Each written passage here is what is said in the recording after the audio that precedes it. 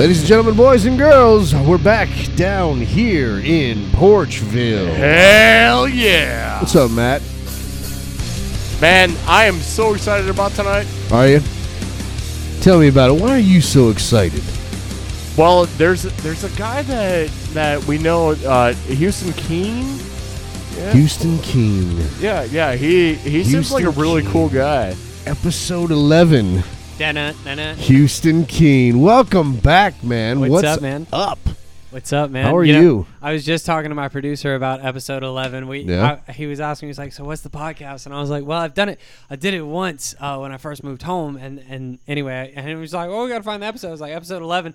I was like, listen, though, bro. I was like, it's great for that first hour. But, man, that last 30 minutes, I just was getting smashed. And I don't mean to be an alcoholic. But you know what, dude? It's just all part of the fun. So. I do remember, and it's funny because when I listened back to it, there was definitely that moment of like, oh, there it is. Snap. That's when we had taken one shot too many. I believe. I don't know that I'd call it too many, though. It wasn't a bad thing, Oh, man. no, hell no. We had a great time. And it was on a Thursday. If you remember, that was a Thursday night, too. That's when I was taking off Thursdays and Fridays. You can't do that now, man. Ever since this COVID thing, you got to. I've been working 6 days a week doing concrete. Well, you know, I wanted to ask you about that because this thing kind of came through and just wiped out. I mean, everybody playing, for sure. Restaurants, bars, For sure. Nobody's doing anything. For sure. Obviously, luckily you had concrete to fall back on. Yeah, which, that's I'm super tan, so that's great, man. That's what I like. That's great, but. Yeah, no. You look thing, great. No, I gotta say, you really look great. Jacked, bro. No, I'm kidding. No, man. But the thing is like, the concrete is great or whatever. But the thing about the music is, it's like, I went from going like 4 shows a week to having nothing, and even more than myself. Which, don't get me wrong, I have some musician friends that live strictly off of music, and it was like, especially, I just moved home from Austin, and it was like. I'm friends with all these people in Austin who are just like living off of music, and it's like all of a sudden it's like dead. Well, that was one of the things that I had made a note to make sure to ask you was, right. The timing couldn't have been better for you personally. Yeah, I don't know why I have luck with those things. But my God, I don't know why I have luck with those things. What would you have done if you were still in Austin when all this popped off? Just packed up and rode home? Probably. Yeah. Probably. I mean, it seems like the smart thing to do. Yeah. It does. And I mean, the thing is, I've talked to a few friends. I got a good friend, Sean Mullins, and he's got a little podcast in Austin as well, the Bar Austin podcast. And shout out to them. What? And the thing is, man, it's like they're kind of like bringing in people like that, and they're talking about issues like this, where it's like real musicians who are having, they're starving because they don't have any work. And it's not like, I mean, dude, when I was living in Austin, it's like I have no credentials. I don't have a college application or a college degree or whatever. I graduated high school and I'm kind of clever. But the thing is, it's like I can't fucking do anything else. So. Did you say you're clever? I'm kind of clever in some respect.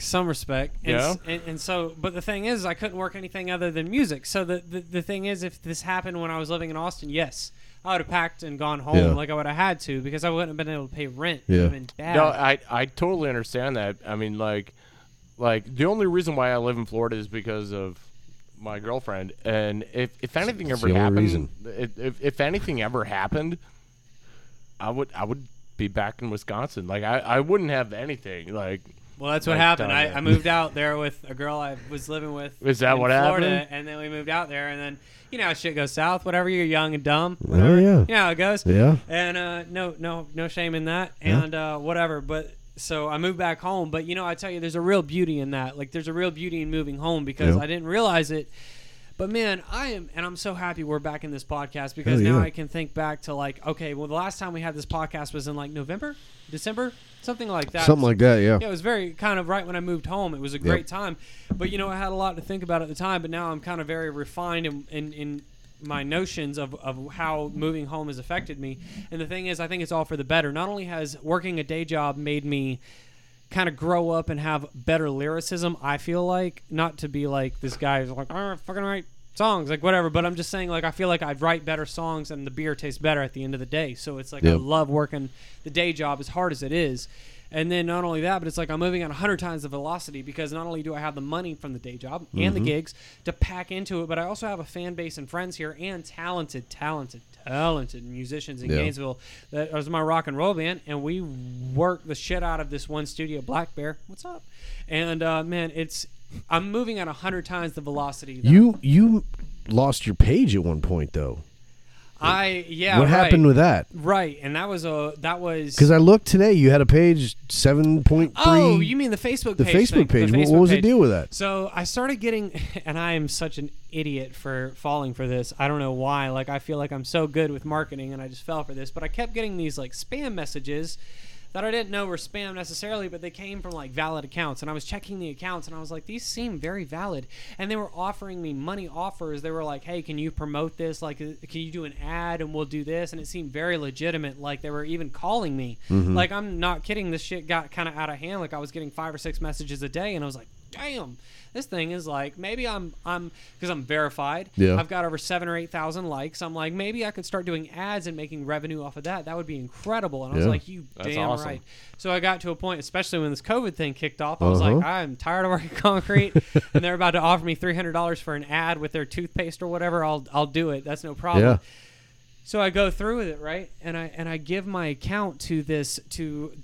Well, I don't give the account, but basically I just have this like management system of like, they tell you to convert it to like a Facebook business, and I didn't really know much about it, but I converted it to Facebook business, and then I gave them some kind of admin control, I guess, somehow. Anyway, next thing I know, I can't log into my account. It's completely gone, and it's replaced with like some new profile picture of like an Asian woman, which is crazy. I had a client message me, and she's like, hey, like, I know we have this gig. Like, I just wanted to make sure I wasn't spammed because like your account is gone, and now it's some Asian woman. And I was like, oh my God, I couldn't even find it. All the links are broken and everything. Really? It's terrible. Now, luckily, I have some great friends, and we've really rebuilt it, but I'm still working on that verified badge.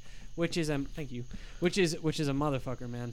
So your page now is all new? My page now is all new. No shit. Well, you built that up pretty damn quick then. That's impressive. Well, I sank a lot of money into it. Really? Facebook will do one magic motherfucker to you if you give him like $500-$600. No shit. And it sucks, but it's like, yeah, like let's go ahead and just push the marketing. And not only that, but like I've been investing in. Am I talking too fast? No, you're fine. Lot, right? You're fine. Anyway, the thing is, like, I've been investing in like all this new equipment for video wear and photo stuff, and like I want to start being able to do it on my own so I can do it on the fly. Yeah. And the thing is like if I can create content, like high quality cinematic content with music videos and everything, I can pump that shit out. And bro, that's the key. I saw the thing you posted the other day. Is that sort of a part of your foray into the video? Was it In the Dark or it was like a new music coming soon kind of video. Yes, is that's like that's with one of the new lenses, you know. And well, the imagery was beautiful. Thanks, I can tell you that. Thanks, man. Yeah, honestly, I went to Ace Hardware and I bought a bunch of lights for like $50 and like got a bunch of colored lights. I use my iPhone and it has this Moment lens. I feel like I'm giving an ad right now. Anyway, it has this Moment lens and it's like very cinematic and anamorphic lens, whatever bullshit. Anyway, I'm not a photographer or a videographer. I'm just some kid with an iPhone. Anyway, but like you can achieve those beautiful shots, man. Like kids, here's the thing, and I've said this last time. I get you. Kids in America, you don't understand how good you got it, man. You can download free program. Man, back in the day, kids used to have to listen to a vinyl record and then skip back to the right part to get that guitar solo. Just the accessibility, like camera, like the technology that people have at their disposal now. Like when I was starting my band, when I was starting Hollow Days 2001, if we had this kind of equipment, this kind of access to be able to push it out there. We were too busy chasing everybody at every show, having them sign the mailing list so that we could send them an email letting them know next time we were coming to town. Right. Facebook, MySpace, all that stuff. Man, if it had been as big as it is now, it would have been, I feel like it would have been so much easier. Right. Because we would have had 4 guys pushing it and, doing the work and... I'm still like thinking about like the first time that I actually got any records, it was all on tape. Well, what was your first record album that you remember listening to? Alanis Morissette. Alanis Morissette, huh? Yeah, it was given to me by my cousin, and it was. I thought it was cool as fuck. I bought my wife tickets to go see Alanis Morissette and she canceled. Yeah, no, she rescheduled. Yeah, okay. so that's a nice way to keep my money tied up for another year. That's right. You know, I'd be surprised if they actually. I know so many friends that are pissed because they can't get a refund for their concert tickets. I had a buddy I worked with. Do you even know who Alanis Morissette is? Yeah, she does that. She does that, and the bombs, and the or whatever, right? So, no, that's Zombie. That's Zombie. Cranberries. Oh, it's Cranberries. You ought to know. Obviously, I don't know who. Ironic. Zombie. I know her name. Zombie. Oh, but yeah, that one. I lost. We didn't get to go to Rockville, so I did get a refund for that at least, which was nice. But where is Rockville? I did too. Like Courtney and I were gonna go with you. It was at Daytona this year. It was supposed to be, and we had access. We were ready to go, man. We had we're gonna be able to hopefully get backstage and interview some of the bands, but it all fell through. Do they? Well, that's incredible that you're doing that. I love that you're reaching for that shit, man. Trying to. I strive on that. Trying to. We'll talk more about that later. We got some stuff to talk about on that. Tight, man. I'm stoked. So does Rockville do like Warped Tour where they have multiple things? Yeah, okay. multiple. Well, Rockville itself is just one show. It started in Jacksonville, moved to Daytona this year, but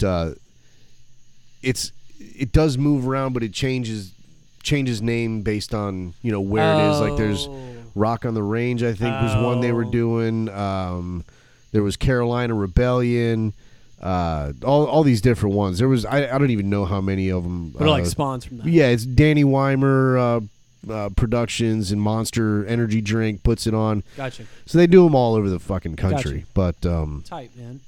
Yeah, the Rockville one was ours, and man, it would have been fun, but always next year. So always next year. That's how I look at it too, man. Honestly, I feel like this year has been, you know what? This year is all about figuring out yourself in the midst of all of this bullshit. How do I keep being productive and putting out shit and being entertaining? Because you don't want to just stop. I mean, you're a creative fucking guy. I mean, we all are. We're all creators in some sort. I mean, we wouldn't be sitting here doing this if we weren't. Of course. And I'm not creative at all. Well, you're. Come on, Matt. You're what you're doing right now is being creative. So that works. It works. That's right. By talking about how I'm not creative. Exactly. Yeah. Every time I'm here, I'm like, man, I gotta get a setup like this. This is just what's up, man. Me and my buddies could just hang out and do something. It'd be great. And that's the thing. You saw Rogan. He just sold to Spotify. $100 million. I did. Dude, when the minute I saw that, I was like, listen, if you got an idea, execute. Yeah. Do it. Exactly. That's what we're doing here. Yep. Is just we're gonna keep pushing forward. We're gonna I've been fortunate. Yeah, we're gonna sell this for $100,000. I love it. 100,000. Either way, there's $100 million. Yeah. But yeah, in the midst of all of this, we gotta fucking keep being creative. Of course. And so you're going, you're doing some video work and stuff like that. I am doing the video work, and that's kind of a side business. And you're recording like crazy too. Bro. Every time I see you, I'm in the studio. I'm in the studio, yeah, and that's the thing about the Concrete Money is that in these dying times of no music, the studio doesn't stop, and I didn't want it to stop because I mean it is a very expensive venture, especially without the music, because it's like no discretion. But it's like with the music, if I can pump out a good $500 in the weekend, that goes to the studio. Yeah. Music pays for music, and that's incredible, But the thing is, like, man, when you're making, $320 for a 40-hour work week, and you're sunburnt and you're cut up. It's like, man, what do you do? Yep. So thankfully the gigs are coming back, but the thing is like, yes, I use that Concrete Money, was like, all right, bro, every little bit we can get, let's get it, And we have this. I wanted my producer to be here. He had a show, so good for him. But anyway, the thing is like, we want to talk about this new record. Yeah. So we're doing this thing called Warmer Era, right? And so basically this thing started on Facebook, and I got to give the guy credit. I don't know his name. I hope he doesn't hear this. Anyway, I don't remember his name. Don't worry, you probably won't. I gotta look it up. Highly unlikely. I'm gonna pump the shit out of this. Anyway, the point is, whatever. So like, I had this thing where I was like, man, I posted on Facebook where I was like, I'm trying to come up with a name for the new summer EP, which is like, you know, a little 5-song CD or whatever. And I was like, it's all the songs are going to be conducive or whatever. And I had none of the songs written. I had no titles. I had none of the songs. And I kind of had these little lines in the back of my notebook that were just like, you know, I just had been scribbling over the past 2 years ever since, like, because what you have to also realize is that, Jenny had been done for like a year and a half before it was released. Yeah. Like it was, you know, I was waiting on the mastering, and the thing is that took so long and whatever that was. But the thing is like it honestly dropped at the appropriate time. It dropped at the beginning of 2019. Yeah. And then I was immediately already in the studio recording the next single. So it's like Jenny dropped. Okay, that was January and February. Then The Party dropped on March. And then we got another single dropping in like 15 days or something, like on the 19th for In the Dark, you know, and that's like a beautiful country ballad or whatever. Yeah. And then that moves us to stage 2, which is this summer EP, which me and my buddies have kind of put together. So like the incredible thing about this, sorry everybody. Bad habits. So the incredible thing about this thing is like I had none of these songs written, but I had a bunch of lines that I was like, I really like. I'm sure as a musician you understand this. You have a notebook full of lines that you're like, I don't know where that goes, but there's a puzzle that it goes into. And I had these vicious lines that I loved, and I was like, I want to put them somewhere. Well, anyway, whenever I kind of was finished with, you know, tracking In the Dark, I was like, man, we really got to get going on this summer EP because I want to release it by the end of the summer. I was like, I got to write these songs. I don't even have the fucking songs. And I sat down, man, and literally I wrote the 5-song EP within the course of a month or two. No shit. Which is a lot different for me because Jenny was written over the course of like a year and a half. And so like you can listen to some songs on that record, or I do, and I go, oh yeah, that was, you know, 20-year-old Houston, and this was 23-year-old Houston, and this was, you know what I'm saying? Well, you had mentioned that when you were here before too, how, you know, listening to the record once it was all done, how you were like, there's some of those songs I don't even fucking play anymore. Exactly. But, you know, they're still there. Totally. I do gotta say this though. I listened to that numerous times. Well, I'm glad you CD. like it. And I think Stan Martell Studios, man, he did an incredible job. And you, I've said this before, you turned me on to that dude. I mean, it's because you, I don't know if you know, Matt, so I used to play barbecues in Dunellen? Archer. Alachua. And Nick was the manager, and he was like, man, you got a certain sound, like, and he let me listen to a Holidays track that Stan had produced, and I was which is the opening track of the show. That was right up 441. Yeah. Yeah. Yep. Yeah. That was barbecues. And the track that you listened to was Change Our World, which is the song that opens the show. And I just got to play a little piece of it because this was my favorite song off the whole record. I listened to this song more than any of them. When I put your CD on, this is the song I go to every single time. Badlands by Houston Keen. I love this fucking song. It's so good. It's gritty. Listen to that shit. Well, out here, there's still more than just your money. Oh yeah, listen to that voice. And out here, the wolves are more than hungry. I am very aroused. And out here, if you pay the right cash, you could get away with anything.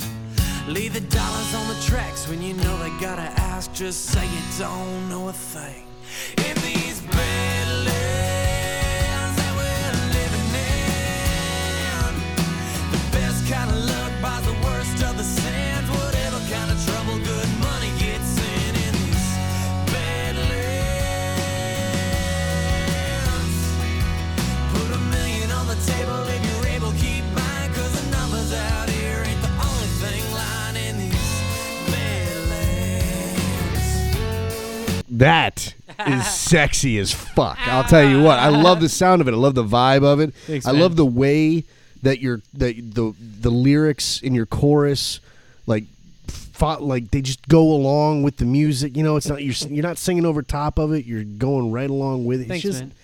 It's just and that sexy. that right I there like is it. coming from like one of the most popular people in Gainesville. I have no idea what you're talking about. You're one of the most not. popular people in Absolutely Gainesville. not.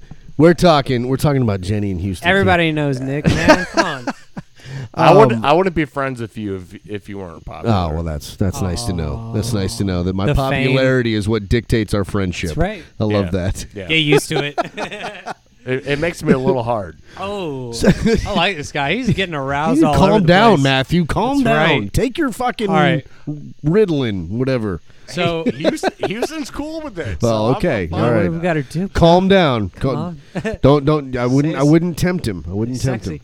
It's So, dangerous. Before we get any further, Yeah. explain these. We've got some. So we some got whiskeys several here. whiskeys here. We've got this one here is something that Matt brought over. He said it was kind of terrible, but it wasn't terrible. This is a blended malt Scotch whiskey called Monkey Shoulder. Okay. This is the winner of the. Are you over 21? Porchville. Babyface. when you started playing barbecues, he wasn't. Don't Shit. say those things. Were you even? I don't even know if you were 20. I was back 19. then. Yeah, you were. 19. Yeah, but yeah, Screwball Peanut Butter Whiskey that won the that won I the know all Porchville about Challenge. I know all about it. This Screwball is we got some is pretty tequila, clutch. some vodka. God. Of course, you can't go wrong with the old Jim Beam down there. But what you have there in that crazy brown Rattlesnake? bottle, Okay. Rattlesnake Rosie's Maple Bacon.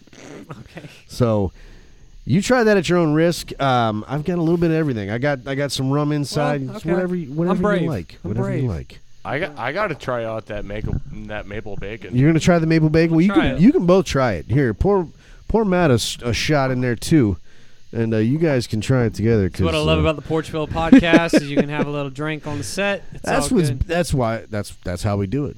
You know, relax. This is how we do it. But we can't This sing is songs how like we that. do it. Oh, right. Nope. That's right. Yep. Copyrights. Yeah. called- Legitimate legal issues. We can delete that in post. Edit. What the fuck you mean we can delete? I'm the one who's got a goddamn edit. Oh. I don't have to worry about it. I know don't that have to worry pain. about it. Try that maple bacon. Cheers. Welcome Cheers back. to that. Welcome Yes, back sir. to the And show, man. Thank you we're guys glad for you're having back. me. I'm happy Houston, to be it's here. Houston, it is a Here's to blast Jenny, having you wherever on. she may be. Always looking for me. Oh, damn.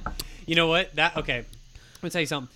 There is a shot, and I don't know what it's called. It's like the Irish pancake or some shit. But basically, it's all like it's like you take a shot of JMO and you have some bacon that you crisp up in the. It's a lot for a bartender. You crisp up the bacon in a microwave, and you get the Jameson, and then there's something else. I don't remember what it is, but man, you take that shit and it tastes just like a pancake. It seems like a bit much. It's a lot for a bartender, but man, Jesus. it's a bartender turned me on to it. She's like, you gotta Really? check this out. I was like, oh shit, it tastes like a pancake. I get Mine it. was the chocolate cake shot. Back in the day, we used to play this. We used to play O'Malley's Alley down in Ocala, and there was a bartender named Amy, and she was amazing. She turned us all onto the chocolate cake shot, which we'd never heard of before. But I'll be goddamned, it tasted just like chocolate cake, and it was amazing. So we'd take them before every show back then. Good times. What's your pre-drink? What's your Well, pre-show drink? What, You know, was Amy hot? Yes, very. She's a bartender Gotta be. at a bar, and where live bands are playing. She's got to be a hottie. That's the fault, man. See, and I actually have had this discussion so many times since recently being single now. It's like, man, I've realized my problem. I fall for bartenders. And the problem is when you're a musician, that shit happens because you work the same schedule and Yeah. you deal with the same It's assholes. easy, exactly. You see the same terrible shit. Yep. And so you relate. What's your pre-show drink? Well, I'm a man of Jameson. Yeah. The last time I was here, legit, Matt wasn't here, but the last time I was here, I had one of those $20 bottles of Jameson. It was like kind of the bitch Jameson, but it was like, it was like pretty tall. Dude, I finished that whole thing, and I was like, I know feel you did. terrible. I'm so sorry. And I told myself, I actually talked to a few friends, and I was like, I'm not going to do that this time. I'm gonna go in there with beer. Like, it'll be good. It's all good, but I feel pretty coherent. Yeah. Hey, Nick, I gotta tell you something. Shoot. I like this guy. Yeah, he's all right. He's an all right guy. Yeah. Houston's a cool dude. Full of energy. I like him. So, I know we talked before too. Like, drinking's a big deal. Of course. and I know I've seen you express a few things through Facebook and stuff like that. Talking, and you were very course. open last time I am, yeah. about struggles that you've had. Of course. with alcohol and pills, stuff like that. My dad was an alcoholic, and it runs in that thing, man. It's a hereditary It's thing. tough. It's a tough. very tough thing, and Yep. I love a drink, man. And working construction, you can't get away from That's it. right. I have a friend that just started working for the company, construction, and him and I are working together, and he's my age, or he's like 24, I'm 25, and he's 24, and he's trying to stop dipping, and the first week or so he started working, he was like, man, I'm down to 1 dip a day, and he was talking to me. I was like, man, that's awesome. Like I commend you for that, because it's a very hard thing to stop nicotine. Yeah, smoking a cigarette right now, everybody. And it's I'm like 9 or 10 months out. And I love that. I felt nervous. I feel great about it. No. I felt nervous. Awesome. My wife smokes. I was like, all right. My wife smokes. Well, I mean, so and I commend you for that. It is what it is. And I was talking to the 24-year-old who works for us now, and I was like, man, it's addiction's a very difficult thing, and working out here, it doesn't help, because everybody's going to offer you a cigarette. Everyone's going to offer you a dip. Everyone's going to offer you, because man, we're out here sweating. It's hard, man. Well, it's part of the culture. It's part of the culture of constructionism. Yep. That's a word. Anyway, of construction, and it's like it's tough, man. And I talked to him about addiction, and him and I he's a pretty intelligent dude, and so we just kind of go back and forth on that. But it's a tough thing to kick, and I've gotten a lot better about my drinking since moving home, but. Don't get me wrong, man. I mean, at the end of the day, I'm not. Now, when you say living at home, are you living at home, mom and dad? Living with my dad. With your dad? Living with my dad, and he's Is he kind of? Does he still drink, or is he? No, he's been sober for he knows 10, 15 years. He knows what to look for. Then he's like an ex-crackhead, man. Yeah. He knows everything. Yeah. I mean, you can't get away with anything. Does he call you out? Well, yeah, but he doesn't care. He knows I'm 25. Yeah. He's like, well, don't get out of hand, right. but do this, whatever.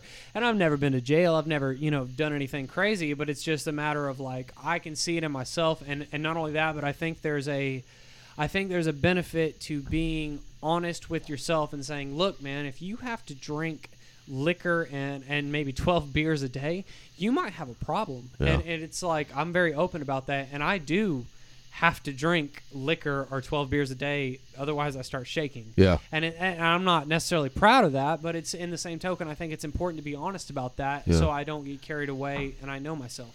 I can. You want to pipe in on that? I can absolutely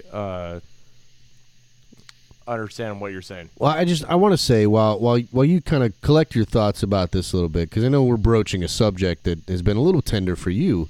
So Matt has had his battles with alcohol, of course, we all have. And I mean, if there's one thing that everybody has known from Matt, it's that motherfucker can drink some beers, And recently, though, I'll put him down. He's been trying to curtail that a little bit, and great.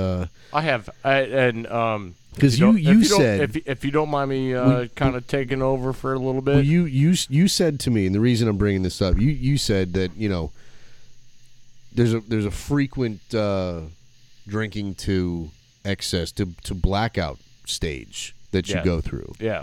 And so I've been talking with you, and I know Courtney's been talking with him and everything, and so it's just it's kind of that perfect timing that you're here. I mean, well, I think it's important to be open about these things. Yeah. Yeah, and I agree with that 100%. I'm 33 years old, and I've had some drinking issues. Mm-hmm. I actually have 2 DUIs, which is not cool. Nope. Nobody would like that. But it happens. It does. And that's no excuse. But hey, man, I mean, if you can say that and you can recover if you acknowledge that as a bad thing, then that's the first step to recovery. Yeah. Yeah. Everybody makes mistakes. Yep. And I appreciate you saying that, and I think that's great.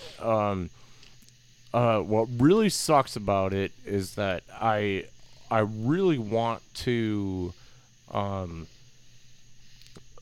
recover from it, but it's really hard. You know, like it's hard to get around that corner. Yeah, it's really difficult when everybody around you is doing it too. That was always the big thing for me when it was quitting smoking, which I mean, it is what it is, but I mean, it's a hard fucking thing to quit. Of course, nicotine is one of the hardest things. And mentally, what I've been through with it has been a whole other ball of wax that I didn't even expect. But trust me, it doesn't bother me a bit at this point. You know, it's been a struggle to get there from time to time. But I commend you for that. But man. You know, you ought to be proud of that. I just shit. I kind of trailed off where the fuck I was going with it. But anyway, I'm proud of you. I'm proud of you for you know, for the both of yous for right. You know. Well, I feel like I've cut back a lot. It. I feel like I've cut back a lot, and I've cut back a lot because I know that it's going to kill me. Yeah.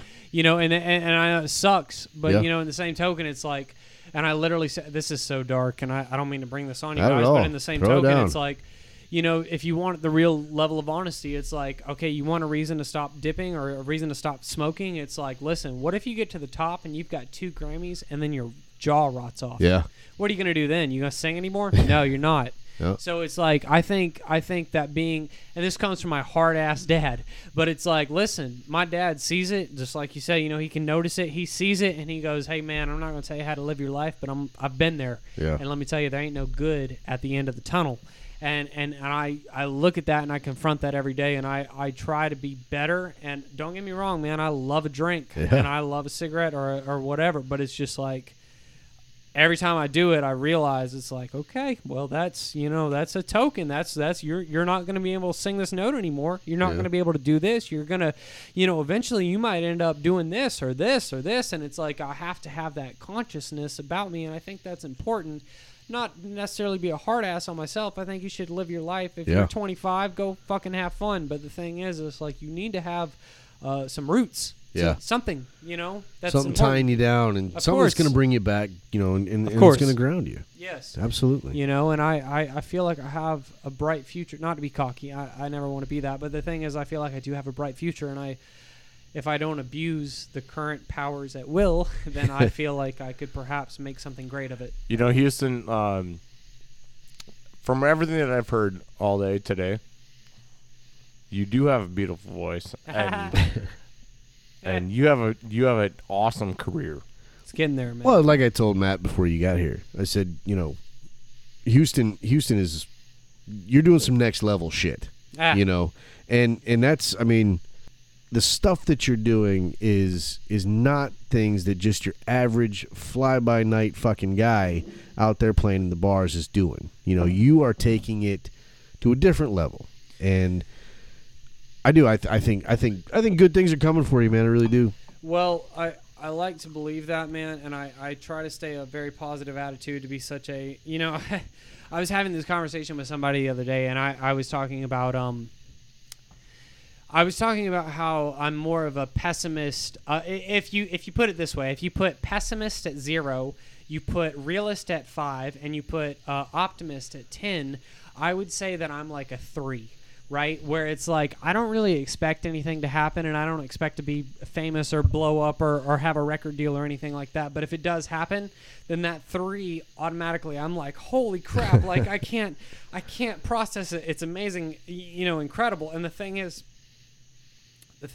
like, you know, like you said, bar musicians, the insanity, I think it's insanity is the definition here. Insanity is doing the same thing over and over again and expecting a different result. Yeah. Perhaps there's a different term for that, but regardless, I am really good at smashing my head against the wall. Yes. Well, same. You know, and I do it when I write, man, because I'm like, why am I not smarter? Why can I not have these better, you know, lines? And so that's not just a me thing. Okay, it's everybody. All right. I just want to make it's sure. Everybody.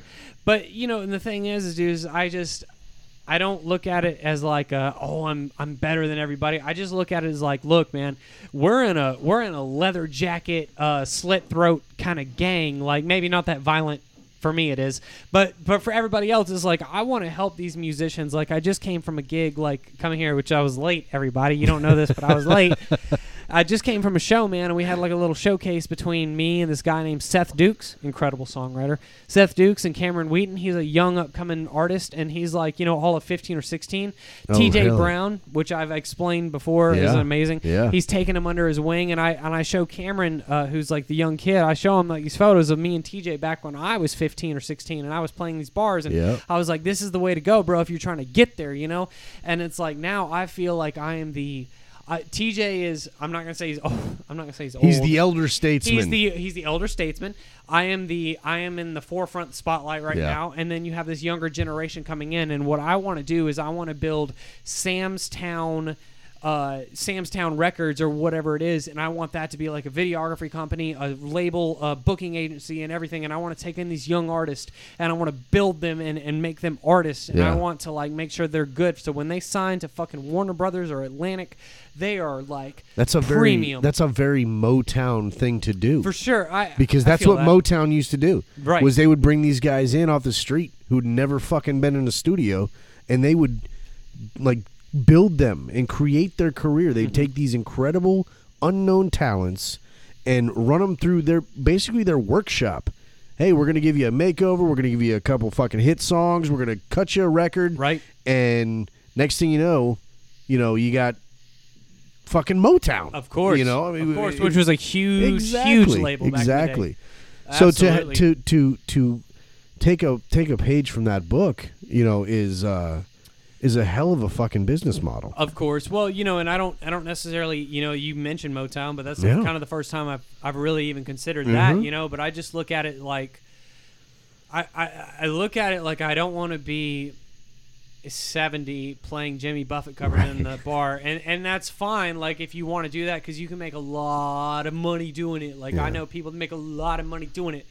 But the thing is, man, is like I want to make music videos, and I want to bring up artists, and I want to have a label wherever people, whenever they come to me, we're sitting at a table just like this, and we're having like a meeting, and we're being like, listen, boys, like we got $100,000 deal right here, like let's freaking do it.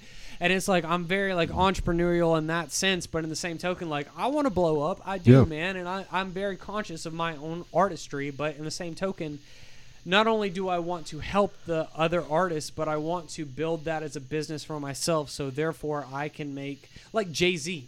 Think about Jay-Z. Yeah. Jay-Z got Kanye West, man. Kanye West got Chance the Rapper. And then it's like, this thing is just like, I am not in the music business. I am in the empire business. What if that's your thing, though? What if that's your calling? What if your calling is to put the other guys in the spotlight, but you're the guy just pushing them out there?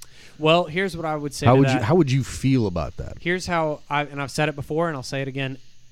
I want 5 to 8 years. Just God, please, if you're even there, if give me 5 to 8 years of being able to sell out the House of Blues in every state in America. And that's all I want. And then after that, I will sell records for other people. I will sell fucking peanuts. I don't care. But I just want those 5 to 8 years of being a fucking rock star. And then after that, I will go on to be like the label manager and the whatever. I'll own skyscrapers, man. Yeah. So I got a question. So you want to do all this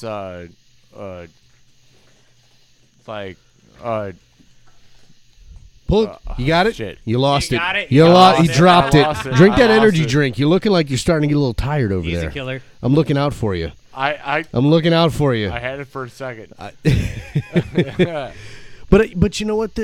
I mean, I think, clearly you have the talent to put yourself out there. It's getting there. But would you be comfortable in a role like that? Yes. Yeah. Yeah, see, and I've talked about this last time we were on here. My dad is a business owner, and I obviously I work for him, and so He's a mason, isn't he? Concrete and beautiful masonry. work. I saw the work he posted. He incredible. did incredible. That's a lost art. It is, you man. know? It's a hard labor, but boy, is it awesome. Yeah. And I think about it, man, and I think about it as the quote unquote. My siblings aren't going to hear this, but I think about it as the golden child, and I think about of any profession, man. If you can go in and do construction and build your own homes, and it's like you can, because my dad is working on his second home right now on his Georgia property. Oh yeah, and it's just like one day I hate to say this, as the golden child, it's like one day I might be in charge of all this, and these are concrete homes. These are homes that are fucking poured with walls full of concrete that'll never move unless you take a fucking rocking ball to them. Hold on, I gotta ask you real quick. You talk about being the golden child, the golden child, golden boy. how Call me in the streets. how is that actually working for? Like, how does that happen? How do your siblings feel about that? Do they know? Well, do they know? Yeah, you're they the golden know. child? They can feel it. Well, you know, my sister. I'll just very short and simple, honest. My sister never calls home, and my brother, he doesn't work. So it's like, you know, if you can just get up and go work a day job every day, then it's so easy. And I've said this so many times. I am so fortunate, and I hate this word. I am so fortunate and privileged to be part of a wealthier kind of family that all you have to do is get up and be a fucking man and swing the hammer and just go to work, and you can have it. Yeah. You can have it. And the thing is, my dad, he's looking for somebody that's responsible, man. I've seen it in his business. He's going to be looking for someone responsible. Like, who's going to not trash this house? Who's going to take care of it? Who's going to wash this and do this and take care of this? Right. And it's me. And so you're the guy that swings the hammer. Well, I'm the guy. Yeah, I got this golden tan, boy. Look at them guns. Look at them guns there. But I'm telling you, man, it's like if you and it's something that every American has to deal with. Everybody. I mean, not even every American. Everybody. They have to get up and go to fucking work. You have to accept responsibility. And you have to do what makes you a fucking man and do it. I agree. You know. I agree. I think that's lost on a lot of folks. You know? I think it absolutely is, man. Getting up every day and just, you know, getting in there, putting the time in, you know. Well, the lyrics are better and the beer tastes awesome. There you go. And that's the ticket. That's it. That's it. Know? Can I sing you a song, Absolutely. Man? Absolutely. Sing a song. I'm going to... Who wants to hear Houston Keen sing a song? Sing a song, you know? Let's do that. Let's bring out the guitar here. I'm going to... That sounds nice. Oh, awesome, yeah. Sounds nice. Awesome. Oh, yeah. Do that. I'm gonna step right over there and take a piss while you start playing. So I love the honesty. I'm going to sit right here and talk about it. That's dope, man. So this is I wrote this song. Like I said, this is part of the new record, the part of the summer EP or whatever. These 5 songs, and this is the second track. But I think this will be the single. And anyway, I kind of wrote this in a night, and I had this line called "Words for the Weekend." And I am very excited about this. I had "Words for the Weekend," and that's the only line I had. And I had a few other pieces, and basically I just kind of I put them together. But man, this is one of my favorite songs that I've written, and it's a anyway. It's off the new song, off the new record. So this is called Words. You look really pretty. You know, I look super tense. Whatever. Yeah. Chicks love it. Anyway, so this is a single of mine called "Words for the Weekend."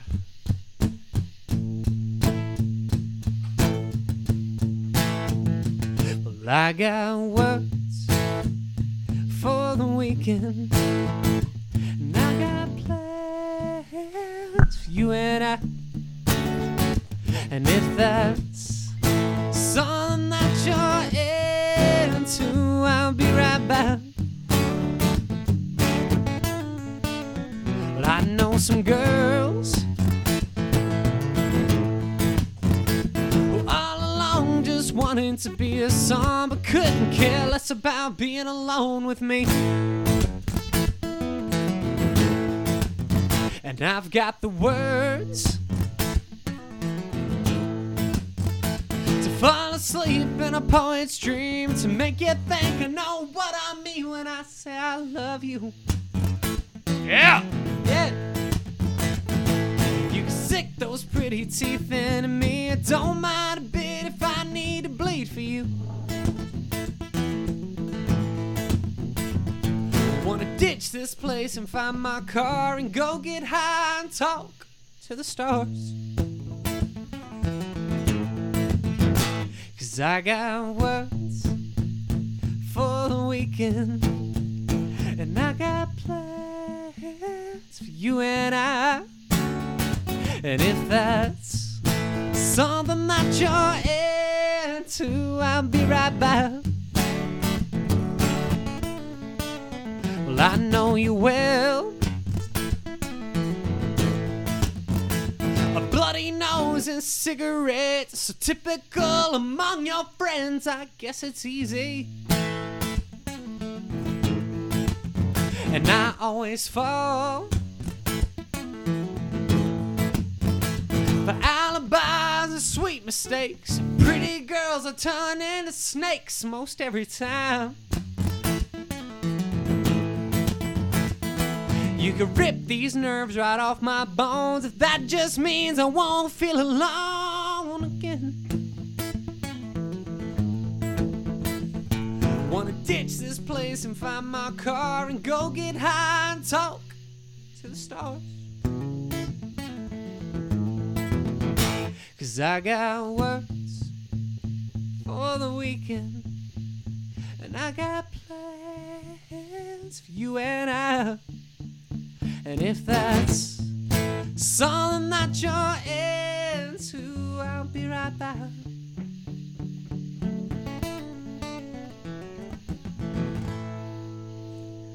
So that's off the new record. That's called Words for the Weekend. I'm hoping that'll be a single, man. That'll be dope. You said Works for the Weekend? Words for the Weekend. Words for the Weekend by Houston Key. I don't slur so bad. Hey, that was cool, man. In the studio, I promised clarity. That was so good. Thanks, like man. That was awesome. The sound was so clean. Like that was amazing. So how did you fucking do that? That was like I said, that whole EP, the 5 songs were written within a span of like 2 months. So after Jenny, I have a notebook or whatever, which I recommend to all songwriters is that you have a notebook. Is that like after I got done with Jenny and I kind of had these certain lines, about cigarettes and fire and all this other stuff. Because Jenny, if you listen to it throughout, it's a very conceptual album and it has these very certain themes to it that Jenny implements. And so basically, anyway, I was kind of done with that. And so after I got done with Jenny and it was released, I had all these lines that were kind of like not part of that. And so I was kind of like, man, I really love certain lines in this and I really would like to include them. Like I have in that song in particular, there's a line where it's like well, I know you well, a bloody nose and cigarettes, it's so typical among your friends, I guess it's easy. And that's basically just kind of saying like cocaine and cigarettes are like among her friends, and I guess it's just easy to live that lifestyle. And so, when I wrote that, I was like, that was just one line that sat there for like a month and a half. And then when I was able to put it in, I was like, oh, it totally gets that. I'm trying to plan a date with this girl who obviously has a lot of problems, and I'm trying to get her away from all that. And I'm just like, I got words for the weekend. I got plans for you and I, whatever it may be. And see, that's what I love, man. You have so much thought into your songs. Like you don't like. As a singer who has written a lot of fucking lyrics over the years, I can tell you that there's a shit ton of songs that I have that have zero meaning, but the words sounded fucking cool together. Yeah, and every fucking time I talk to you, man, you throw down some song and start talking about the lyrics and the backstory to it and how you came up with it, and it all ties together, and there's this conceptual. I fucking love that because it's like there's just like a bigger fucking purpose. It's not just like you're not just throwing down some blasé bullshit line. Like you are really putting in thought to each and every word that you say. That is what I'm talking about when I say you're just different level. Like you're just next level shit. Because that's not a common thing. I have to agree with Nick on all of that. I mean, like that was like. I mean, I listened to like a lot of your stuff like on YouTube and stuff like that, like before like coming on and talking to you. Thanks, man. And I thought it was really good and it was awesome. My challenge for you is to say the next sentence without saying the word like. If you could do that. You know what I'm saying? Like. Do it. Well, like. Shit! I mean. I love it. All right. So, but no, like. Oh, my God. I did it again. You're going to notice it now every time you say it. Am I really? You just said it like every other You just third said word. It. You just said it. I'm Fuck. sorry. Anyway. All right. Anyway. So, listen to you right now just playing live. It was like. There we go. But no, it was really amazing. And it was awesome, man. It sounded great. It's getting there, man. I almost did it. I almost did it. It's getting there. It does. It sounds great, but I really do mean that. I mean, just one dude to another, one songwriter to another, whatever you want to say, however you want to phrase it. What you're doing there's just so you know, I'm not a songwriter. You can just tell that there's more that goes into it. That there's more behind the scenes. That there's really something. There's some substance there, and I'm sure you know as well as I do that the substance in music today is, in general, is few and far between. I mean, that's one of the biggest complaints. A lot of people say, "Oh, there's no soul in it," but what you have is you're putting out music with soul because there is some shit behind it. There's emotion, there's feeling, there's thought behind it, and that's, I think, is important. And it's a lost fucking art in a lot of ways. So I think, and you, Mr. Houston Keen, like you are definitely at the top of the charts. It's getting there, man. It's getting there. It's a work in progress. Cheers. It's cheers to that, work in progress. And I try not to overthink it, but the thing is like I do care a lot about songs, and and the thing is like I care a lot about other people's songs. Like when and a lot of people. Here's the thing, man, and if anybody that knows me personally knows that I really try not to boast about the guitar or the singing thing, and I was a guitar player much before I was a singer, so I'm much more of a guitar player than I am a singer. But the thing is like I've worked a lot to get those things together as an artist, but regardless of being a guitar player or a singer, those are all performance things, and that's great to be a great performer and be able to talk to the crowd and do all this bullshit. But the thing is like what I respect is a songwriter, and that's why I love like people like Bob Dylan, who necessarily couldn't sing or maybe even perform that well or play guitar that well, but in the songs, I mean the songs we're still singing them today, like their protest songs or their like whatever songs they are, it's like we're still singing them today, and there's something so vital about that, and I think that's why local songwriters sometimes come to me and they're kind of like, "Hey man, I'd love to write with you because you seem to have a certain tactic to it." Now, unfortunately, I'm terrible at co-writing. I'm very very selfish with my words. I'm very selfish with keeping what I want, and I normally just lock myself in the dark and write what I do. But and I'm very excited that you guys brought this up, and we'll get into it maybe now or later. But regardless, it's a new record. So I'm so sorry. So this new record. So we have Jenny. Just to kind of take you guys back through the timeline. We have Jenny. We have The Party. We have In the Dark, which is the new single dropping on the 19th. We're very excited about that. The Party, Beautiful by the song. way, love The Party. Oh, thanks, Beautiful. man. Love the I love the line about using your front pocket for cigarettes. I just, again, imagery. Like I can see that, and it helps. And that's what we use for the album cover. You use it for the album cover, but I mean, I can see that playing out in my head. Right. And that's I'm fascinated by that. I'm fascinated when somebody tells a story and they tell it so well that I can see it. That I think is the secret to storytelling. You're painting the picture. Yeah. And you paint the fucking picture. Well, thank you, man. I'm a huge fan of Bruce Springsteen records. Oh, man, who isn't? And you gotta love Springsteen. You gotta find some Bob Seger fans out there. Anyway, I'm sorry. I love Bob Seger too. No hate. I love Bob Seger. Anyway, I'm from Michigan. Of course, Detroit. You got to. But and from the get-go, I was always writing songs that were super wordy. Like if you listen to any of my songs, they're very wordy. They're very like full of shit. Like because I don't. And it's a fact, I've gotten better at singing, but when I first started out songwriting, I couldn't really sing that well. So like what I would do instead of like, I would kind of like, and I would really try to fill up the space with words. And I think that's what made me kind of so lyrical in the wordy way. But in the same token, some people have told me like, man, if you could just lay back a little bit, it would be incredible. And I'm like, you're right. And so I've tried to pull back a little bit, but in the same truth, it's like Bruce Springsteen, Thunder Road, like, like just to give an idea, the beginning lyrics, in Thunder Road are so wordy. And it's like, I mean, the whole thing is just like this imagery, like you're reading a book, and that's what I love about it, And like, it's funny because when I listen to my songs, this sounds so cocky. When I listen to my songs, I can already kind of plan out a music video because I'm kind of like, oh, I know what goes here. Like I saw it in my head. That's great because like I listen to my shit.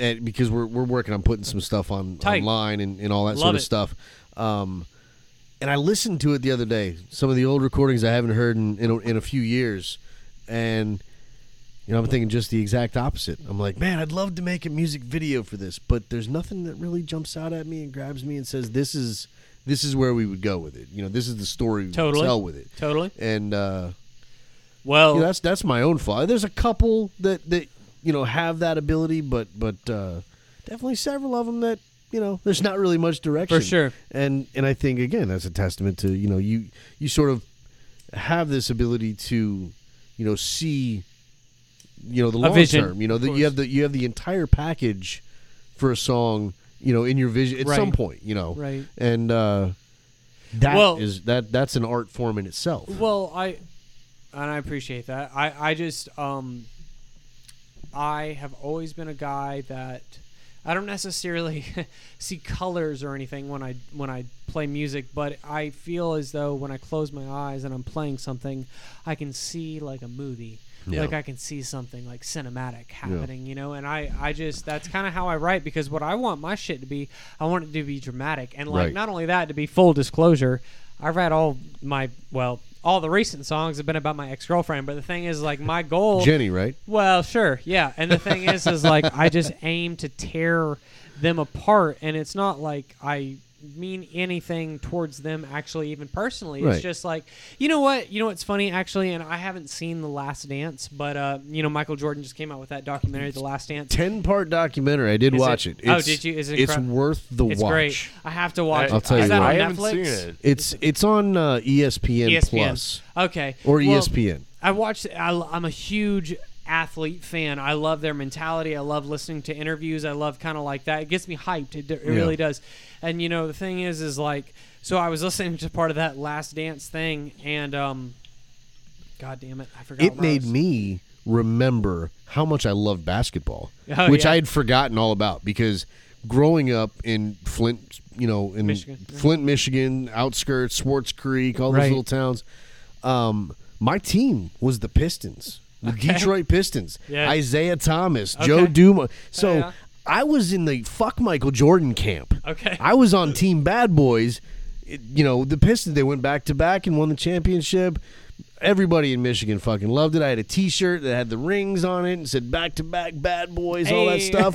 And watching the Last Dance with and just listening to Michael talk about the animosity between the Bulls and the Pistons and all that sort of stuff brought me the fuck back to being a child in 80s, 88, 89, being in Michigan as a kid and all that stuff, and just remembering how much I loved watching that game at the time. It was really the first sport that I think I ever really took interest in from a spectator standpoint. See, for me, loved it. For me, it was I remember when like Michael Jordan and Scottie Pippen and all those guys. Dennis Rodman. You talking about the first 3 or the second 3? We're because we had Rodman in Detroit for the couple years that they won when in the back-to-back. But I'm talking about when Pippen and all those guys. No, when Jordan's dad died. Oh yeah. And they ended up winning. Yeah, they did. Everything. I mean, the story overall. I mean, that's and then there was like that video of Jordan like laying on the ground. Yeah. In the stands, just crying. Well, the what I took away from that show, from that series, from the 10 fucking hours that I gave of my life to that, was that guy really is the greatest ever. There's comparison between, him and LeBron and all that stuff, and I understand the comparison, but after watching that and being reminded, there is no comparison. Let me tell you something, man. There's no comparison. Michael Jordan, I'm gonna say it. Houston Keen's quote right here. Michael Jordan is a motherfucking alien. Michael Jordan is a motherfucking alien. He can do it. That's gonna be in the show notes. That's right. Is Michael Jordan is a motherfucking alien. You reminded me of what I was gonna say. I was watching and a if preview. Houston Keen says it, that means it's Hold on, real. don't make him lose a thought. No, you're good.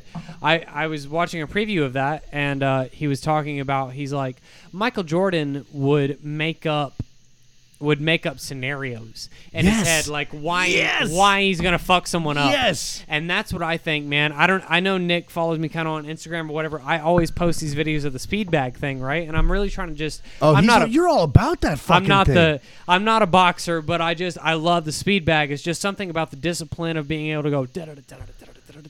And it's just something about that discipline. How long did it take you to get that fucking good, though? I'm not that good. You're fucking dude. You start just. I'm like so uncoordinated. I'm not that good. I can't even pretend. Dude. I just looked like a fucking idiot. I went just now. Is Houston gonna join us with the Murph challenge? I don't know. We should talk about that. Fight Club? We'll talk. It's the Nerf challenge. The Murph challenge. The Murph challenge. I'm sorry.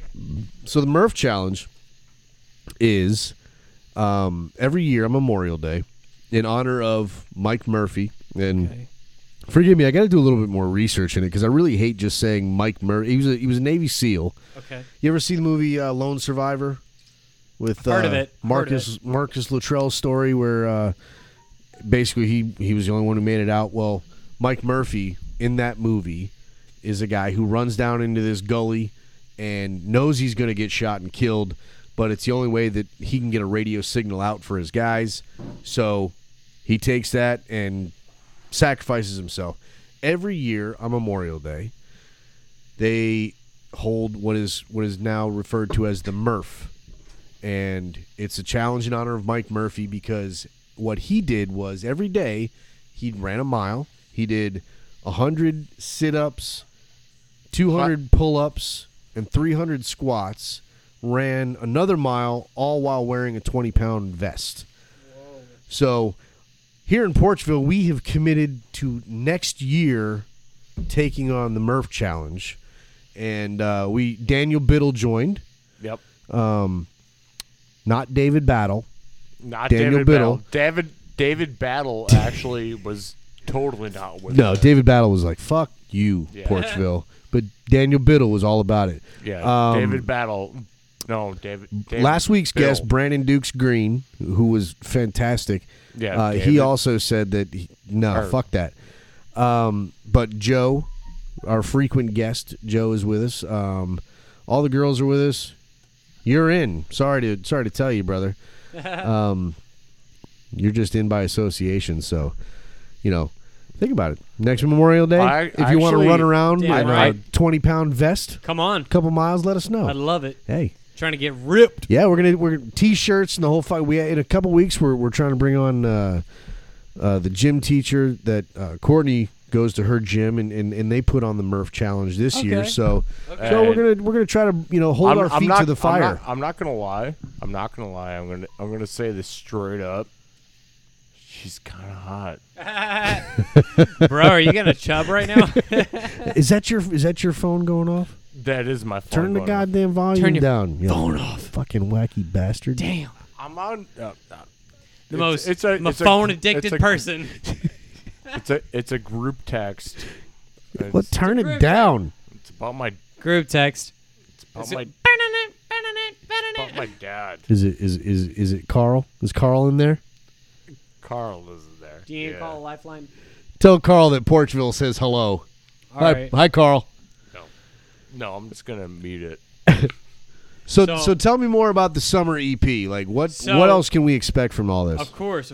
In fact, I do want to play a song very shortly. But the thing is, so in working in the timeline of it, we have Jenny, we have the party, which just very quickly going back to the party. By the way, wait, this is Friday, right? Yes. It's Friday. I'm off tomorrow. It's beautiful. The thing is, man, is like when you listen to Jenny or you listen to Badlands or whatever it is, the Jenny record, and I hate to break anyone's heart that's listening to this, but those were not real drums. Those were all keyboard drums, or they were electronic drum pads. Really? Yeah, and they sound incredible, right? Wow. Stan Martell. He's incredible. Wow. Stan didn't get behind the kit himself and just work that shit out. He worked the electric kit, but it wasn't a real Stan, kit. I am disappointed. Well, he fooled you. He did. Fooled a lot of people. He did. Up until now. So the thing is, back the veil. With the party and In the Dark, which are the two new singles, I've been working with this cat, Logan Fisher, who I was going to bring on the podcast, but so this cat is a murderer when it comes to the drums. Yeah. And I never realized what real drums bring into the sonic frequency of it. In fact, if you listen to the party, it has a drum solo, because it was the first time I had real drums, and I was like, listen, bro, I want you to fucking go ham, bro. Like, on this middle part. Like, I want you to just tear it up. And, dude, he fucking did a drum solo, and it's incredible. And there's this last little hit, and it was like, pop. And it was like, girl at the party last night, whatever. And so, like, dude, it just makes the song click. And In the Dark is, like, this really...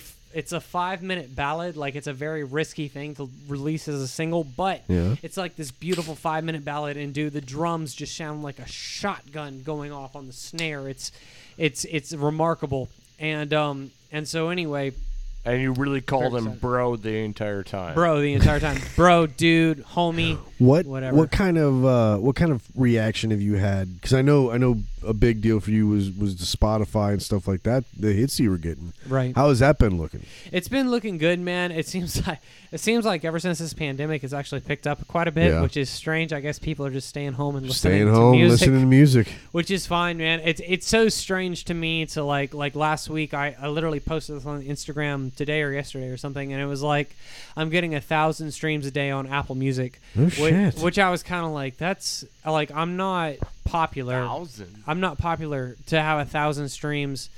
Like, it's not a day, I'm sorry, it's a week. But still, regardless, it's like 1,000 streams a week. Like, I'm not popular enough to have, like, that. Like, I'm not anybody. Like, and so... No, but you don't think... But here you are with 1,000 streams a week. Well, it's happening, right? Yeah. And so it's strange to me. Yeah. And I feel like, once again, going back to the music You're video, still living in the normal Houston Keene. This is, I grew up in, I'm a normal fucking person. Right. You haven't evolved. I haven't graduated your mind into that. Like, I am somebody that 1,000 people every week are actually listening to. I don't want to. Oh yeah, there's nothing wrong with that. I just want to be this guy that hangs out. And why would you not want to be? But there's that guy? well because I think people are a little weirded out by that change, that evolving into this this person that what I feel like people a week are listening to. I just what I think. No. I kind of want to interject here. Like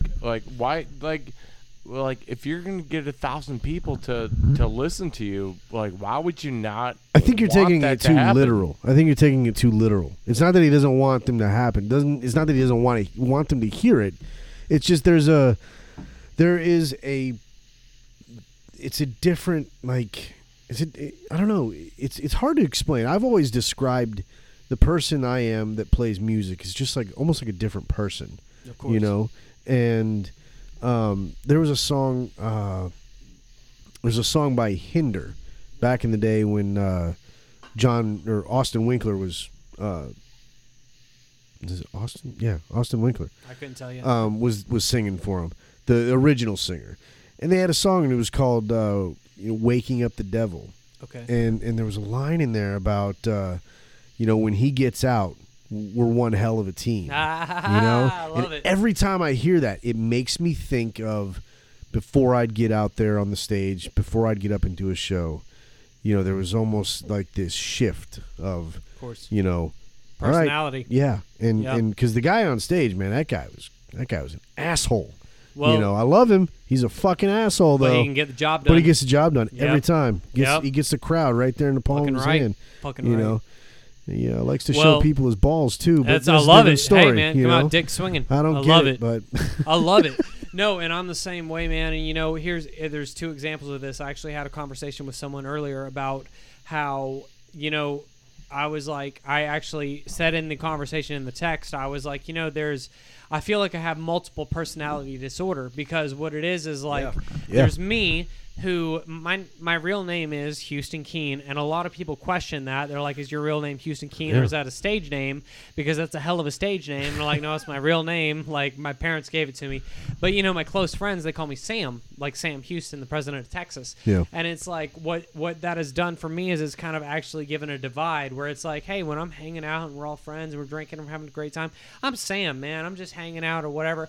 Now, when you get me on the subject of music, or maybe I'm on stage or whatever, I just start talking very fast. I start talking very loud. I'm very passionate. Yeah. I'm very I want to jump on this table and tell you guys, like, hey, man, I'm here I'm not here to save everybody. I don't want to say I'm a savior, but I'm just saying that I'm here to help. I'm here to bring new ideas and bring new innovation and bring new business. And like, I want to blow this team up. I want to blow everybody that's talented here. I just want to make it like fucking like an empire. And that's why ultimately I feel like that's the way it's going to go. Yeah. Because I have never met you. I've never seen you when you haven't been just like on 10, like I'm ready to fucking go. We are going to make something happen. Right. It might happen tonight, might happen tomorrow, but you're always ready and you always know, hey, it's going to happen because you're just that dude. You're going to keep fucking pushing. And that's the way it'd be. And a lot of people get annoyed, but it's like it's like you guys, right? Like I was so stoked for this podcast because in the same token, it's like I can come out here and I can express my ideas, and I can really talk about, and not only that, but I love to say fuck over a microphone. But the thing is, it's just like in the same token, Did you say fuck? Fuck.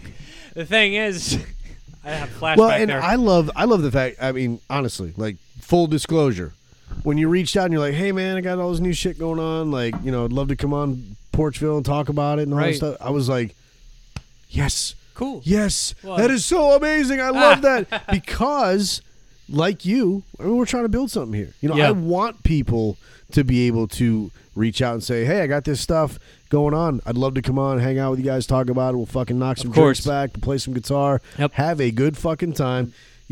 I walk away with a show, you walk away with a show, you're able to turn around and, direct people to listen to it, promote it, and all that shit. It's great. And give something that, give something more than just what everybody's hearing in a song.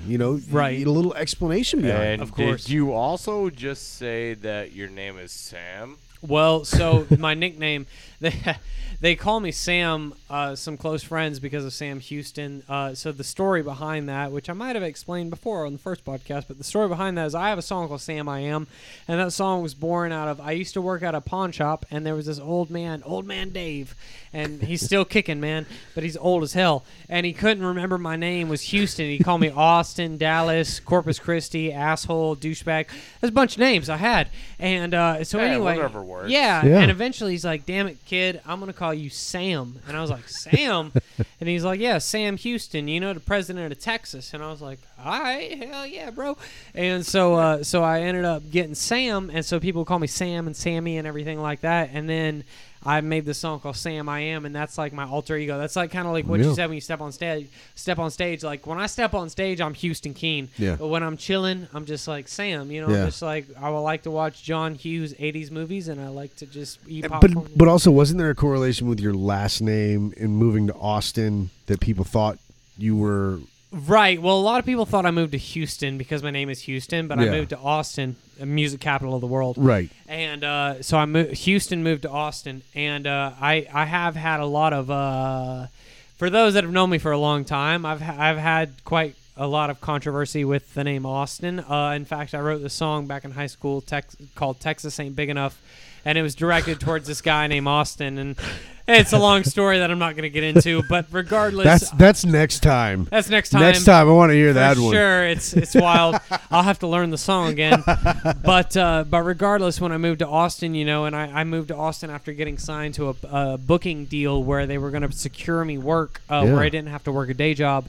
And so I was like, hell yeah. And, what's great about that, going to Austin and living off of music, is that you learn that, hey, man, you better fucking be good or you're not bringing home the bacon. Right. You're not going to eat this week. Yep. So it's like I've really kind of learned how to sell the crowd, or how to interact, and how to make tips, and how to do this, and how to bring in whatever. And it's like that really helped me, because like even tonight with the show, like at in Florida, here we are in Florida.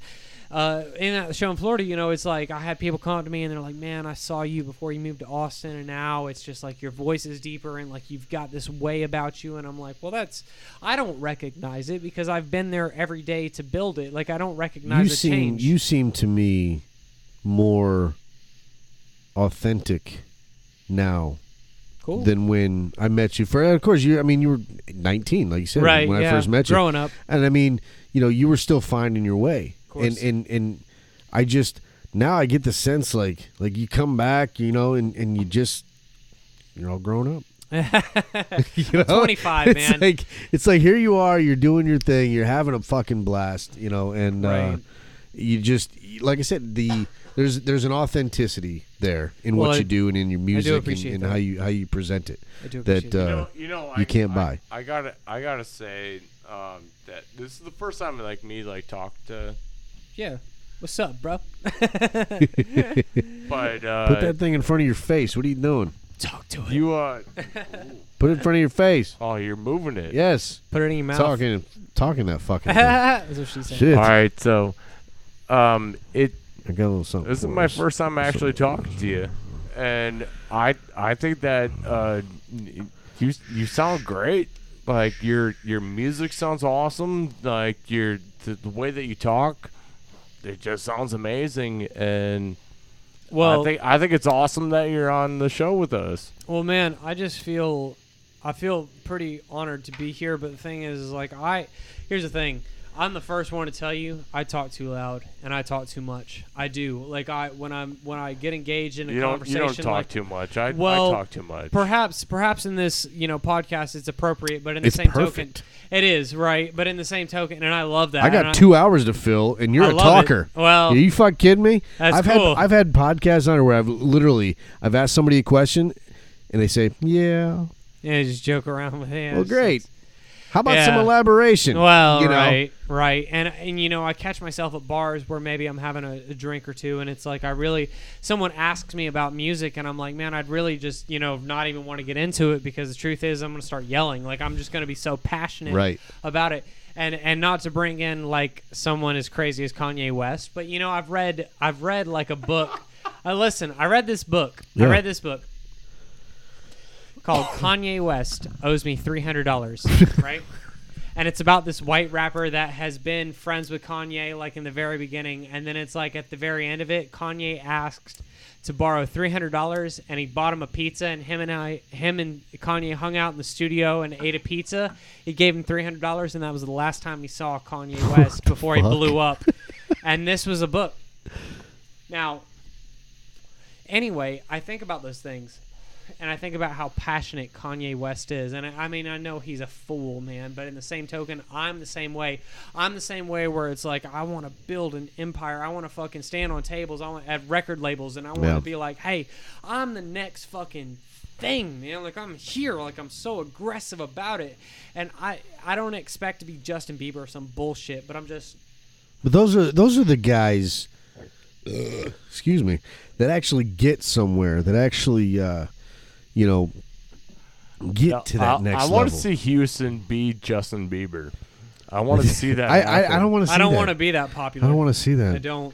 I want to be. I want to be a little. By the way, not to totally cut you off like I just did, but I will say since I saw you last, you turned me on to some Sturgill Simpson. Love it. And I've been listening to that shit a lot. Love it. And oh my god, I've got some stuff we're gonna talk about later. Okay. That you might like some stuff that I've found along the way. So beautiful. I think you're gonna like. You gonna play? Sturgill's incredible. You gonna play us a little something? I will play. I'm sorry, everybody that's not watching. I just picked up this guitar. Here goes Houston Key. I love Sturgill Simpson. So I wanted to get back to the point earlier about the lyricism. Yeah. So working in the this is actually a debut. This is the first time I've ever played this song kind of live because I haven't been able to play any shows. So this is the first time I've played this song live. In fact, I think the last time I was on this podcast, I played a song that was the first time I've ever played it or some shit. I think so. Regardless, this is a beautiful what do you got for for us here? So we were talking about lyricism and we were talking about, I think I go into a realm of I want to write something. I think I'm very conceptual whenever I go in to write a project. Whenever I say, okay, I'm writing the next record, this is what it's going to be. I have a big idea when I see it. You know what I mean? Right. And so anyway, the song is the first song from the record. And I really haven't played it anywhere, but this next album is a lot about death. Does it have a name yet? It doesn't have a name yet. Doesn't have a name. Unnamed by Houston Key. Doesn't have a name. Unnamed. This song is called I See Horror. I see horror? Not horse. I see horror. I see horror. I see horror. I see horror. And anyway, I don't have a name for the record yet, but anyway, here we go. Lay it on us. see horror and premonitions. I can spot fear underneath your skin. I can see blood and rain, the twisted hands of fate, sick, sick disasters on Austin interstates.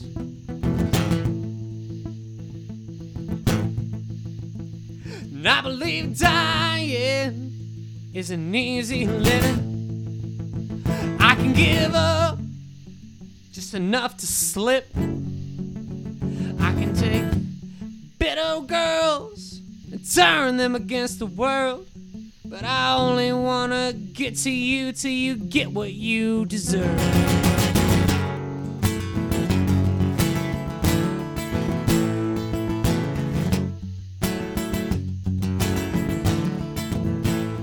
And I said, baby, I can dish it out, but damned if I can take it. And I said, baby, won't you come back home, baby, we can make it.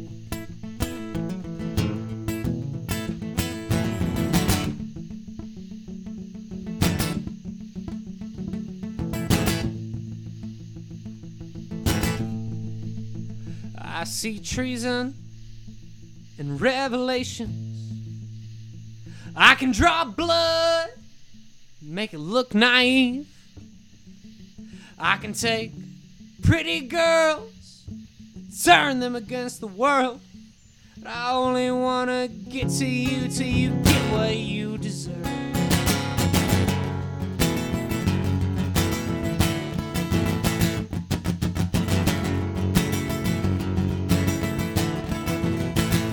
And I said, baby, can we put these clothes away and learn to make it? And I said, baby, won't you come back home, maybe we could make it.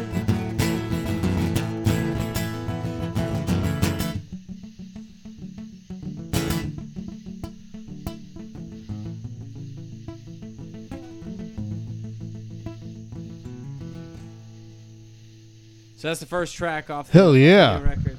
That was beautiful. Thanks, man. God damn. I just feel like I like that. I'm going in a really darker place. Dude, feels good. Sometimes you got to, though. Feels good, man. Feels Yeah. good. Dude, Yeah. that was fucking beautiful. Sometimes That the was darkness is just where amazing. it's at, you know? I mean, I don't think that I don't think a lot of people listen to guys like us to feel uplifted. Right. Well, I think there's a sense of like, well, there needs to be. There's Well, there's sadness in the world, of course, and people want to hear that, man. Yeah. I mean, they do. Well, when they're sad, they want something they can identify with, they can feel. You know, Yeah. that when everything feels dark and feels lost, they want something that makes them feel like, oh, I can listen to this, I can identify with it, and it touches me in a certain way. It helps me, and it gives helps me that feeling. Yeah. You know, in a dark moment. It helps me. And that's it helps me, and that's you know, and I don't necessarily write songs for people to feel better in dark times. I just write songs as a therapeutic kind of thing. I'm gonna put the guitar away in just a second, but I just want to play you one more. This is speaking of that. So you know, we were thinking about the dark tones of the record, and we were thinking about like, you know, so basically. When I wrote Warmer Era, which I never got to the bottom of that discussion. But we'll get back to that. So the thing is like with going chronologically, we have Jenny, we have The Party, we have In the Dark, and then we have Warmer Era. Yeah. And Warmer Era was actually brought out of a Facebook comment where I was like, what should I name the next, you know, EP? What should I name it? Like, I just kind of threw it out there. I wasn't really taking it seriously. And I was like, maybe someone has something funny to say. Like, whatever. Well, someone said Warmer Era, and I was like, holy shit.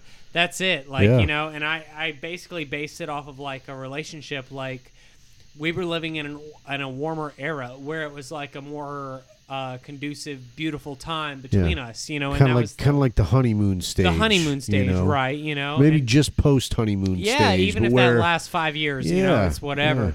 And so anyway, like, so that was all part of the warmer era thing. Came out of that Facebook comment, which, by the way, homeboy, I will credit you later. I'm sorry, I don't remember your name. My bad. But the thing is, I posted that and he commented warmer era, and I was like, holy fucking shit, that's it. That's just the knew. name. You got it. Knew. You got it. Yep. Yeah, and I was able to write the songs about that. So the song you just heard was from the second full-length album. So that is actually chronologically after warmer era. Right. So what you're... If I can actually interject for just like 1 second. Your voice is absolutely fucking phenomenal. It's getting there, man. That was like... I was listening to you, and it was just like so good. Like it was amazing. So he's amazed. It's getting there. It's getting there. He's amazed. It's getting there. So what are you gonna give us next year? So I just really quick. This is also the single that's going to be the leading single from the next record, after warmer era chronologically and all that other stuff. This is a song about the ending of a relationship, like right before it ends, whenever you start spending the night at other people's houses. Anyway, this is called Terrible Things, and I actually, not to get into this conversation at all, but I heard a philosopher say this, a professor at the University of Toronto, Jordan Peterson. He said that terrible things, happen one little thing at a time, and he was actually comparing that to like the Holocaust and how we could let people just die like that, and how it's like we never stood up and said anything about that. We just let it happen. Right. And the thing is those things happen one little bit at a time, one little law, one little break-in, one little whatever. And it relates very well to this time, obviously, but the thing is I wrote this from a relationship standpoint, but it basically it's about the end of a relationship, and it's coming. This is called Terrible Things.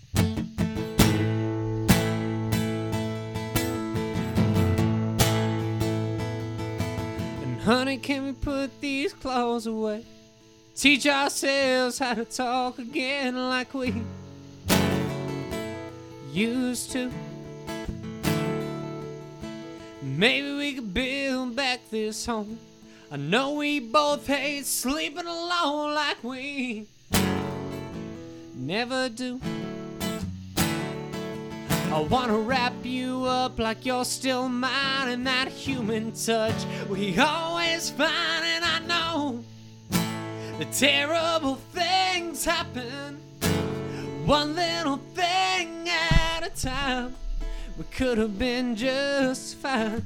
And I know that the hardest part is getting back where we started, with you and me and these terrible things.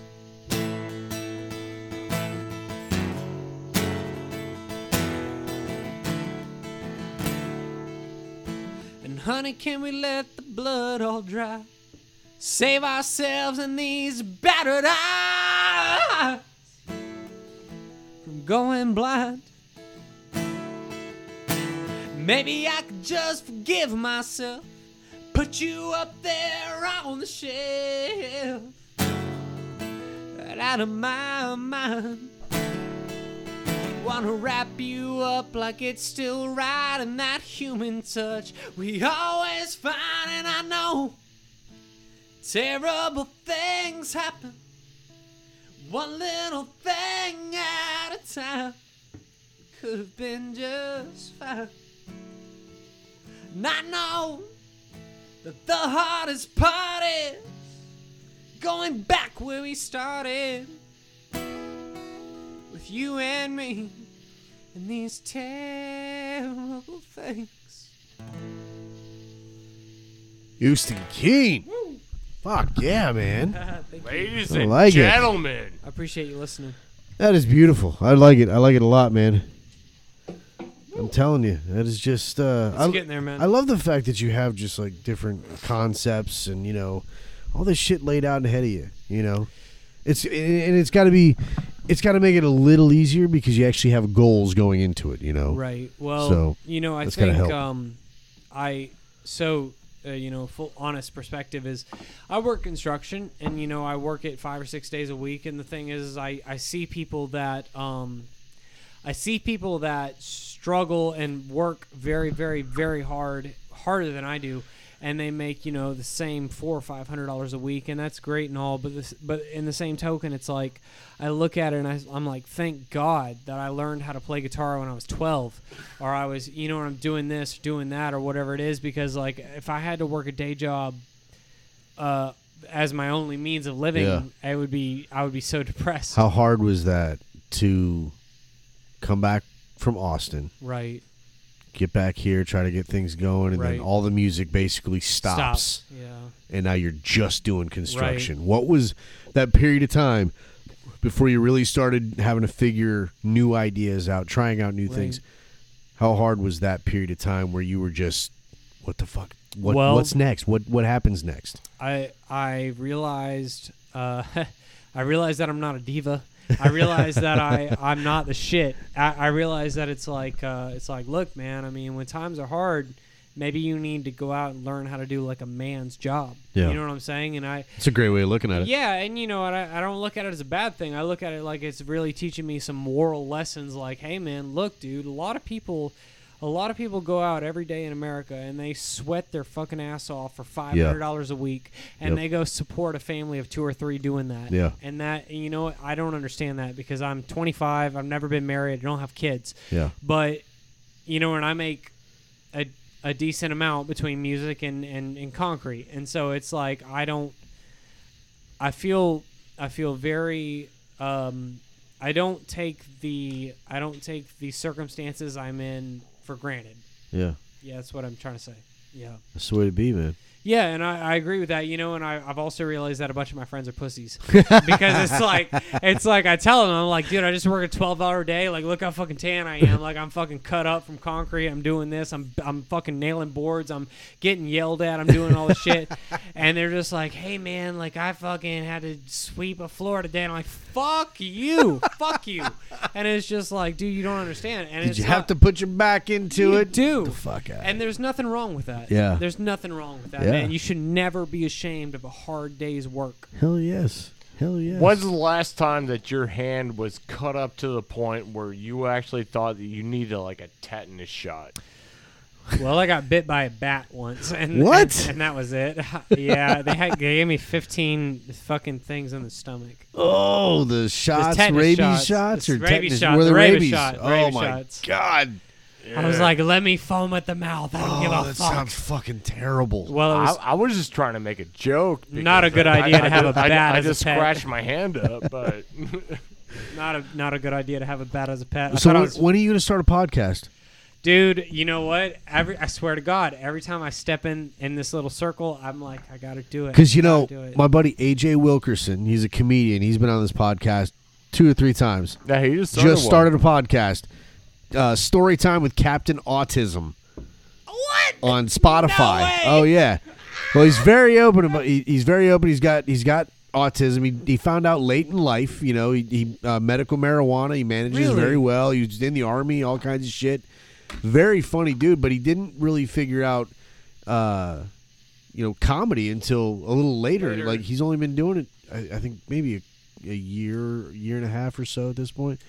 But the guy's fucking hilarious. One of my favorite comedians. And he just started a podcast. I told him last time he was here, man, you got to start it. It's so fucking easy. And I'm not going to say I'm responsible in any way for it. No, you can, but because he told you. He did say that I was... He told you straight up. Part of his inspiration for it. I love it. So I was very happy about that. So hey, listen, you should not be ashamed of that because you might be starting something with me. Hey, and so it's like you can be the spawn of it. I'm telling you, man. And dude, it's so easy. It's so there's no limits. You do whatever the fuck you want. There's nobody who can tell you, oh, this is what you have to do, or this is how you do it. Yeah. No, that's all bullshit. I agree with you. There's nobody that's going to tell you what to do. Just it's whatever you want to make. A friend of mine called me up the other day. He said, "Hey, I want to do a podcast. This is an idea that I had, and it was talking about like albums. It was like a weekly show that he was talking about doing, and each week highlighting a different #1 record from that date. Okay. So the date is always changing. I love it. And you've got, all the years to choose from, but just each time he puts out a podcast, this album was #1 during this calendar week, but the years would fluctuate. Totally. So I thought it was fucking amazing. I think that's great, man. Fuck yeah. Put it out. What are you waiting for? Why are you calling me? Why are you asking me? Just get out there and do it. It's amazing. Do it. So, man, I'm telling everybody to fucking do it. Hey, Nick, I love that, dude, because I think that I could honestly, I have a desk like this. Yeah. And I could just set up some mics. I have mics. Yep. Obviously. Of course. And I could just do it. I guarantee you probably have everything that I have here. I could probably do it. I could do it. Seriously. You have everything I have here, minus the cool fucking signage. You're damn right. But that's these about neon it. signs. Yeah. We got the banner over there. I love it. That people may have seen on PorchvillePod at Facebook.com. It's a hell of a logo. And, it's cool. We're having fun. I think man. what you're doing is great, man. And that's why I hit you up, because I was like, dude, I got some press that I need to get out, and I know the perfect. And I love it. I love that. I love that you reached out to us for that. Oh, fucking right, dude. Because it's fucking awesome. There's also a Matt that is willing to help you out with whatever you need. He is. This guy is the #1 hype man. I'll tell you what. I played shows in Gainesville. Anytime we played shows in Gainesville, Matt would come out and was right down front and would just whip the fucking crowd into a frenzy every time. It was fantastic. Love it. You want a dancer? That's your guy. Show me your titties. Do you get a lot of that at shows? Because I got it once. One time. I got it once. I got it one time. Did you get it? I listen, man. I'm working on a new girlfriend. I can't talk about that. Oh, I can't talk about that. Cover your ears. It's all good. Tell us. Listen, man. All I'm gonna say is I get a lot of attention. Is the new girl's name Jenny? Her name is not Jenny. It's Cassie though. But here's the thing, dude. If you have Cassie Keene, like how cool is that? Cassie Keene. Yeah. Hopefully she doesn't hear this and get freaked out, because we haven't even gone. We haven't even gone on the first date. Oh shit. Yeah. So we'll edit this out later. We gotta edit that later. Not gonna edit it. I would love to see Cassie. He said he loves you. She's cute, man. She's cute. I'm not gonna deny that. I predicted last time you were here that you would marry a woman named Jenny. That was it. I don't know if I mentioned it last time, but I thought about doing like a Forrest Gump B-sides that were going to be songs that didn't make it, and I was going to dress up like Forrest Gump on the bench, and I was going to take the photo. Anyway, that didn't happen, but regardless, it would have been a funny thing because Jenny, whatever. Yeah. And to be honest with you, Jenny, the thing about Jenny is, like, I came up with that name I've never dated a Jenny. I've never even really, I know one Jenny, and she's a super sweet girl. And she spells her name that way, Jenny. And I've met a lot of Jennies that are Ginny or whatever it is. Yep. But the thing is, I'm kind of friends with this one Jenny or whatever, and it's something about, like, when I came up with that name, I was like, there's a certain, like, sex appeal to it. Like, there's something sharp about it, and I love it, and that's what I came up with. So. Well, and I loved it because when you were here last time, I asked you about the ex-girlfriend thing, and you said you got in trouble a few times, so you used the name Jenny to embody them all. Absolutely, and I'm glad you remember that. And that's why I'm certain that unless Cassie's really amazing. Yeah, it's whatever. It is what it is. It's going to be a girl named Jenny. I'm standing by that. I don't know. I'm 20. I'm young. I'm young. Yeah, I'm young. Maybe the second or third wife. You never know. She'll be in there somewhere. That's the truth. Yeah, my dad has never had good luck with wives, so I'm probably going to be the same. A musician. You were cursed. You're a musician. Yeah, exactly. What does Steve Perry say about? I don't fucking know either. I've been drinking too much whiskey. I'm sure Steve Perry has had plenty of wives. He says something about Steve Perry from Journey. From Journey. Who is the lead singer of Aerosmith? I'm too Steven drunk. Tyler. Thank you. Steven Tyler. Thank you. Yeah, and it's like I hear stories about, like, Mick Jagger, and how he's, like, slept with not only, like, 600 women but, like, 500 men or something. And I'm like, goddamn. Also, dude, like, David Bowie. You're fucking everything. And I'm like, dude, I can't be that, but I'll just, it's basically anything with a hole. Being a musician, you got a lot to live up to. The older I get, the more I respect old school romanticism. Yeah. I love JFK and Marilyn Monroe. Why them specifically? Well, I just think that they embody full. I mean, don't get me wrong. Jackie Kennedy was part of it because he's married to her. But the thing is, like, you got to know that JFK and Marilyn Monroe had a fuck tunnel or some shit. Oh yeah, I'm sure. Yeah, whatever. Yeah. They had like a direct fucking door-to-door thing. What's great about that, and I've talked to a friend about this, is that it's like that. It's like the angel and devil on your shoulder. It's like, I shouldn't do this, but it's so fucking hot to do it. But it's Marilyn Monroe. And that's what I love about it. Is it's like I just strive for that like old school romanticism where it's like it's just driving movies and it's deep conversations at 3 a.m. and it's not this fucking OnlyFans nude bullshit. This bullshit that's going on. I think people are turning that tide though. Like stuff like this, for instance. People are sitting there listening to us just talk. Okay. In a lot of ways, they're being a part of that conversation. Of course. They're not sitting there like when I listen to a podcast like this. If I'm sitting there listening to Rogan or something, I sit down on the fucking porch. I grab a drink. I'm just kicked back, relaxing, maybe laying in the hammock. I'm just enjoying the conversation as it is. That stripped down, raw, organic. Just two people looking each other in the eye, having a good, educational, interesting, in-depth conversation, just like we're doing right here. Yeah. And more people are listening to stuff like this because they're not getting that somewhere. There's everything's so, everything's digital, everything's just quick little blurbs and dry. TikTok and all that shit and Snapchat and everything and 30 seconds later and the fucking picture's gone forever. And this. Right now, we've been sitting here for an hour and 40 minutes. Whoa. Anybody who Time is machine. Still sitting there has been sitting here listening to us for an hour and 40 minutes, ramble on about whatever life's greatest fucking mysteries to us. Of course. That's and awesome. I love it. I love that. And I do agree with you. I think that the tide is turning. Now, what's funny is you bring this up is I've actually kind of gone into this in-depth thing of there's a new show on Hulu or some shit. It's Miss America, and it's talking about women's liberation back in the early 60s or whatever. And there's this woman, Phyllis Schlafly. I don't know how to pronounce her last name, but and she speaks on a lot of political topics, and she's a lawyer, man. She fucking knows this shit. Like, she's very smart. Yeah. And and I feel like there's a great divide. I feel like when I was younger, for example, the song Church Girls, if for anybody out there that's listening that hasn't listened to that song, I sing the song called Church Girls, and it's like church girls get married by 21 with a white dress wedding in the town that they're from. And what I've come to realize as an older man now... Again, the vivid imagery. Well... Sorry, go ahead. You're not really an older man now. Well, I wrote that when I was 20 or 21. But that's a great... I can see it. Again, like we were talking about, I can see that. Well, right, and it happens. It happens. Yeah. And it's something that's very common. It's a stereotype. Yeah.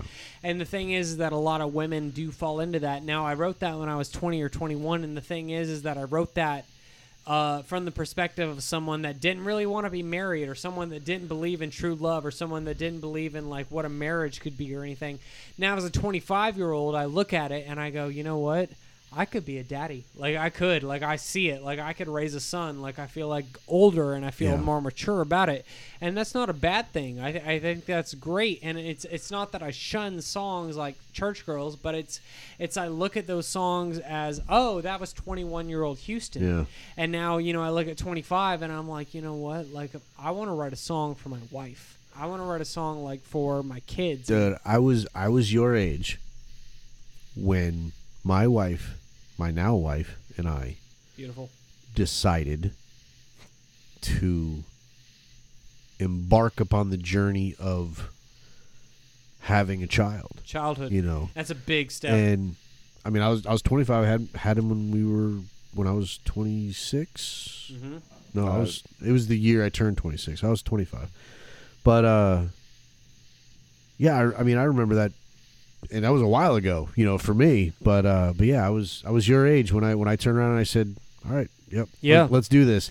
But that was also a big moment in my life where I said, okay, I'm not going to be on the road Mr. Musician anymore. Yep. I'm committing to doing this family thing. Hey man, and, I commend you for that. So is that a thing that you're interested in? Well, here's how I feel, man. I feel as somebody that's going to turn 26 in November. I feel as though I'm not ready for a kid, but if I was married at 28, I would feel okay about it. Like as someone that is totally. What's the difference to you between 26 and 28? Well, I just feel as though, and I've said this before to literally the boss man at the Concrete Crew, not my dad, but the guy who runs the VP, Dick Cheney. I've said this. I said, look, I'm gonna know if my career works out within the next 5 years. Yeah. If I'm not blowing up by 30 or 31, it's over. And that's not a discouraging thing. It's just that I have to be realistic with it. It's not that I can pour. Look, man, I can't pour $10,000 into the studio every month or whatever and support a child and a family. Like whenever I want to be a dad and I want to be a husband, I want to be the best husband and dad I can be. Right. And so therefore I need to focus on that. And if I really hope Cassie's listening to all this. Well, whatever, whatever.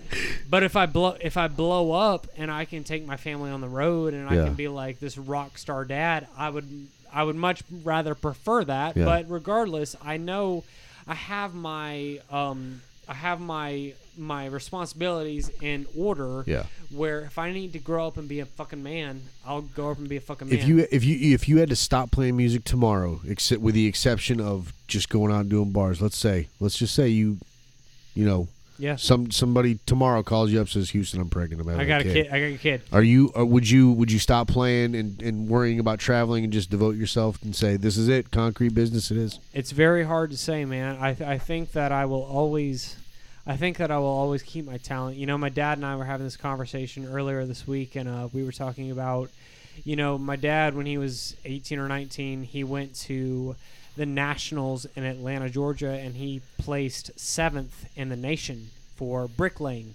Wow. And he's an incredible talent when it comes to bricklaying. And he told me, he's like, Houston, the thing is, man, is you may not have fallen into construction or bricklaying, but you have found something that you can make a lot of money in and you can just do on your own. You can book gigs, you can get this.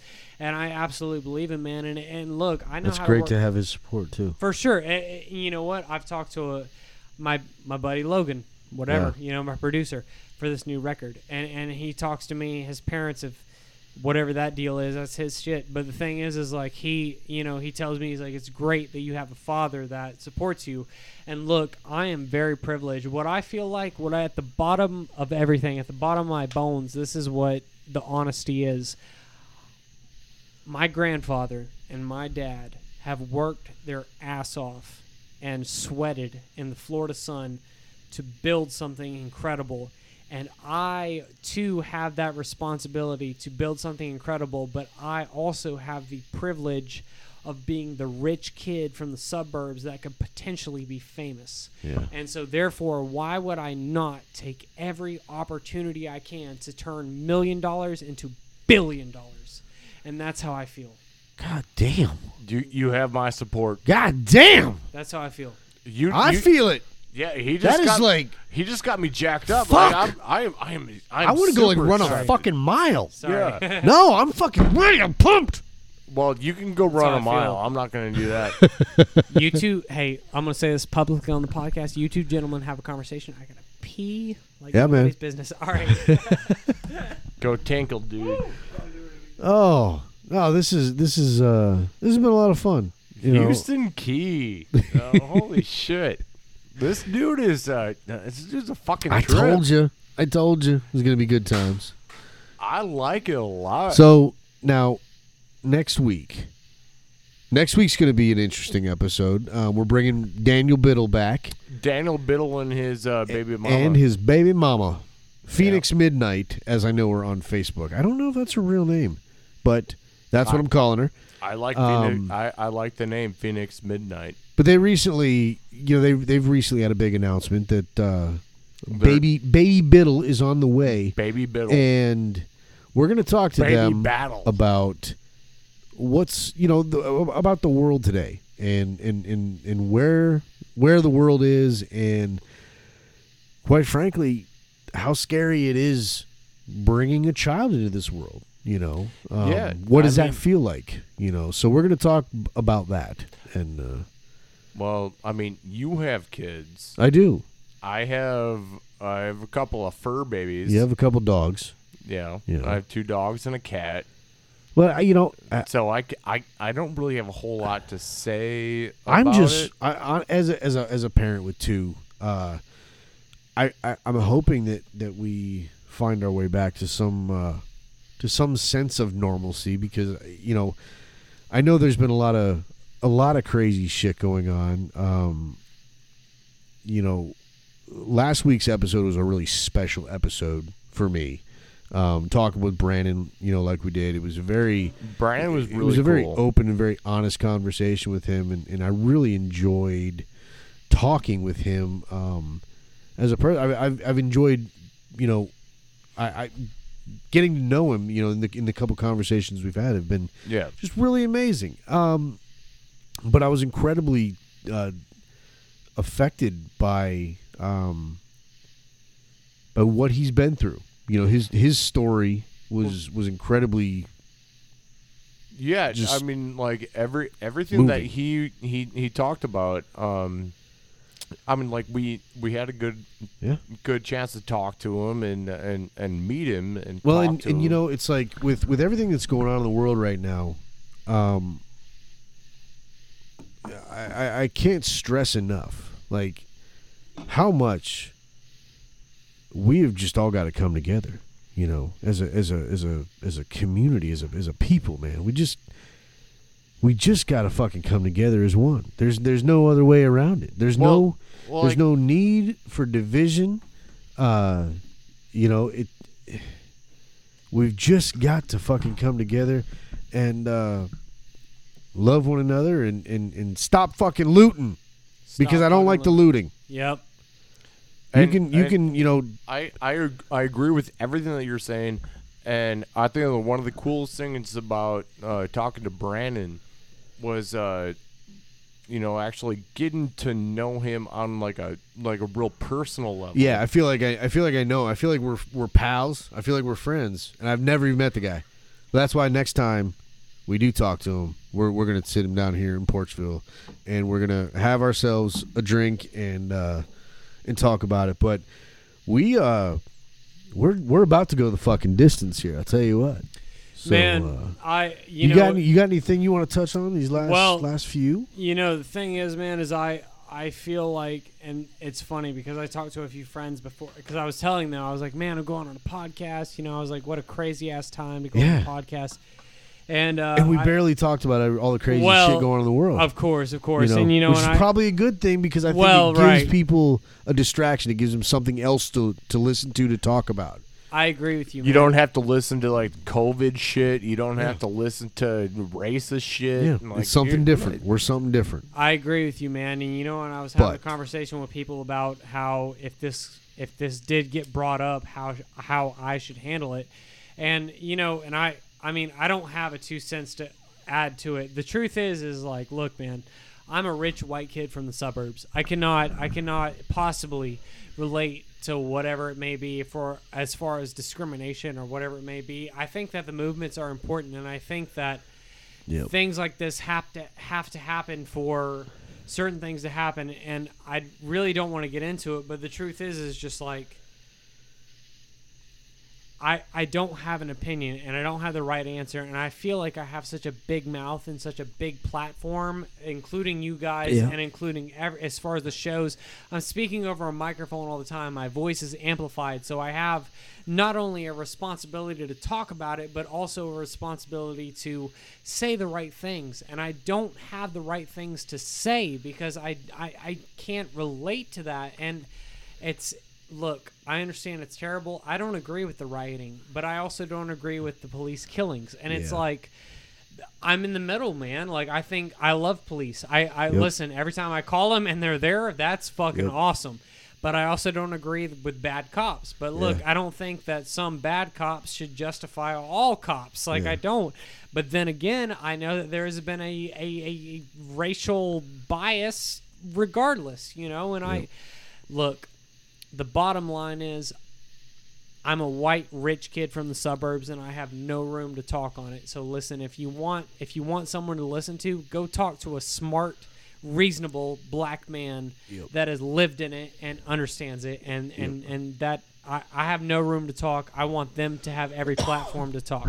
Well, excuse me. And that was one of the conversations that I was having with a friend of mine, was talking about the leadership in the black community. I asked him, I said, 30, 40 years ago, however long ago it was, you had Martin Luther King, somebody that everybody was, getting behind, and he was the leader, the leader of the movement. Yep. And I was curious. I wanted to know who that leader was now. And he told me, he said, there isn't one. No, there's no Malcolm X out there. And I said, well, why the hell not? And he says, because look at all the motherfuckers that have taken that role. Who wants to fucking be that guy? Of course. Who wants to put that same as the on president? Yeah. Who wants to be the president? Exactly. Why the fuck would you want to be the president? Why? Fuck that job. Fuck that job. Fuck that job. Seriously. For real. I don't get it. Wait, I thought you guys were going to vote for me to be president. Well, yeah. Matt for president. I'll go for that. 2024. I'll go for that. To be honest with you, man, I thought we talked about that last week, that I was going to be president. Yes. Not to get political at all. Yeah. Trump is going to be the next president. Yeah. Listen, Joe Biden is not. Are you kidding me? What the fuck? What the fuck is right? What the fuck? Why would we give him the supreme seat of democracy? That guy doesn't know where he left his fucking keys. Bernie Sanders would have been better than anybody. I'd vote for Bernie any day over Joe Biden. Any day. And I'm not a socialist, but any day. Any day. Just because I think he's at least there. I think he's real. Yeah. Yeah. Nick, you said you're going to vote for me. I will. I will vote for Matt over Trump. There you go. Anyway. Write me in, motherfucker. Write him in. Well, hey, man, I've had a great time. I don't know if your time's is up or whatever it may be, but I've had a great time. This has been awesome. This has been fucking awesome. This has been a lot of fun. Listen, I'm going to bring on some more artist friends because I think this podcast is important, and I think that it inspires people to have not only more podcasts, but I just think, like, look, dude, I hit you up, and I was like, dude, I got so much to talk about. I really want to talk about it, and you gave me the platform. Yeah, man. That's what I feel like. And it's amazing. But see, I feel like I've and now we're gonna get on that weird fucking no you because I feel like you're giving me the platform because you actually want to come on and talk about the shit that you're putting out there in the world. Do. That makes me happy because that lets me know, hey, you feel like we're doing the right thing. We're goddamn right. moving in the right direction. So I appreciate it. HoustonKeen.com is where they can find you. And hit it up. Of course, we're gonna link to that in the show notes over there at PorchvillePod.com. Yeah. Facebook, Instagram, Twitter. We're gonna let Houston Keen play us out with that song "Church Girls" we was talking about a little earlier. Ladies and gentlemen, this has been another episode of the Porchville Podcast. Find us on Facebook, Instagram, Twitter, and Spotify. Porchville. Porchmail at PorchvillePod.com. Check it out. Much love to you.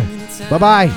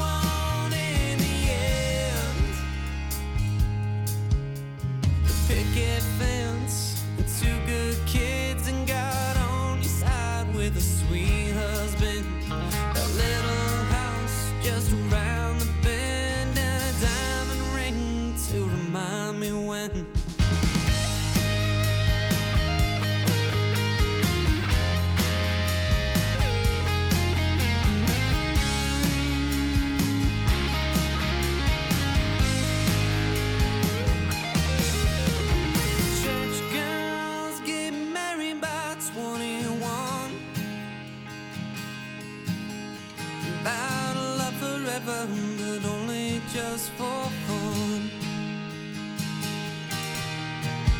Black and blue, borrow like new. I'll break your heart, baby, just to lead you through. You know, 'cause I love you. 'Cause I've been throwing my punches, trying to pull a gun fight. My head runs hard on the interstate lights. It's 3 a.m. I wonder where you are tonight. I'm high strung in bed, stop to start again. I'm losing myself to dirty cheap sins, but I know what you want in the end. The picket fence and 2 good kids, and God on your side with a sweet husband. The little house just around the bend, and a diamond ring to remind me when.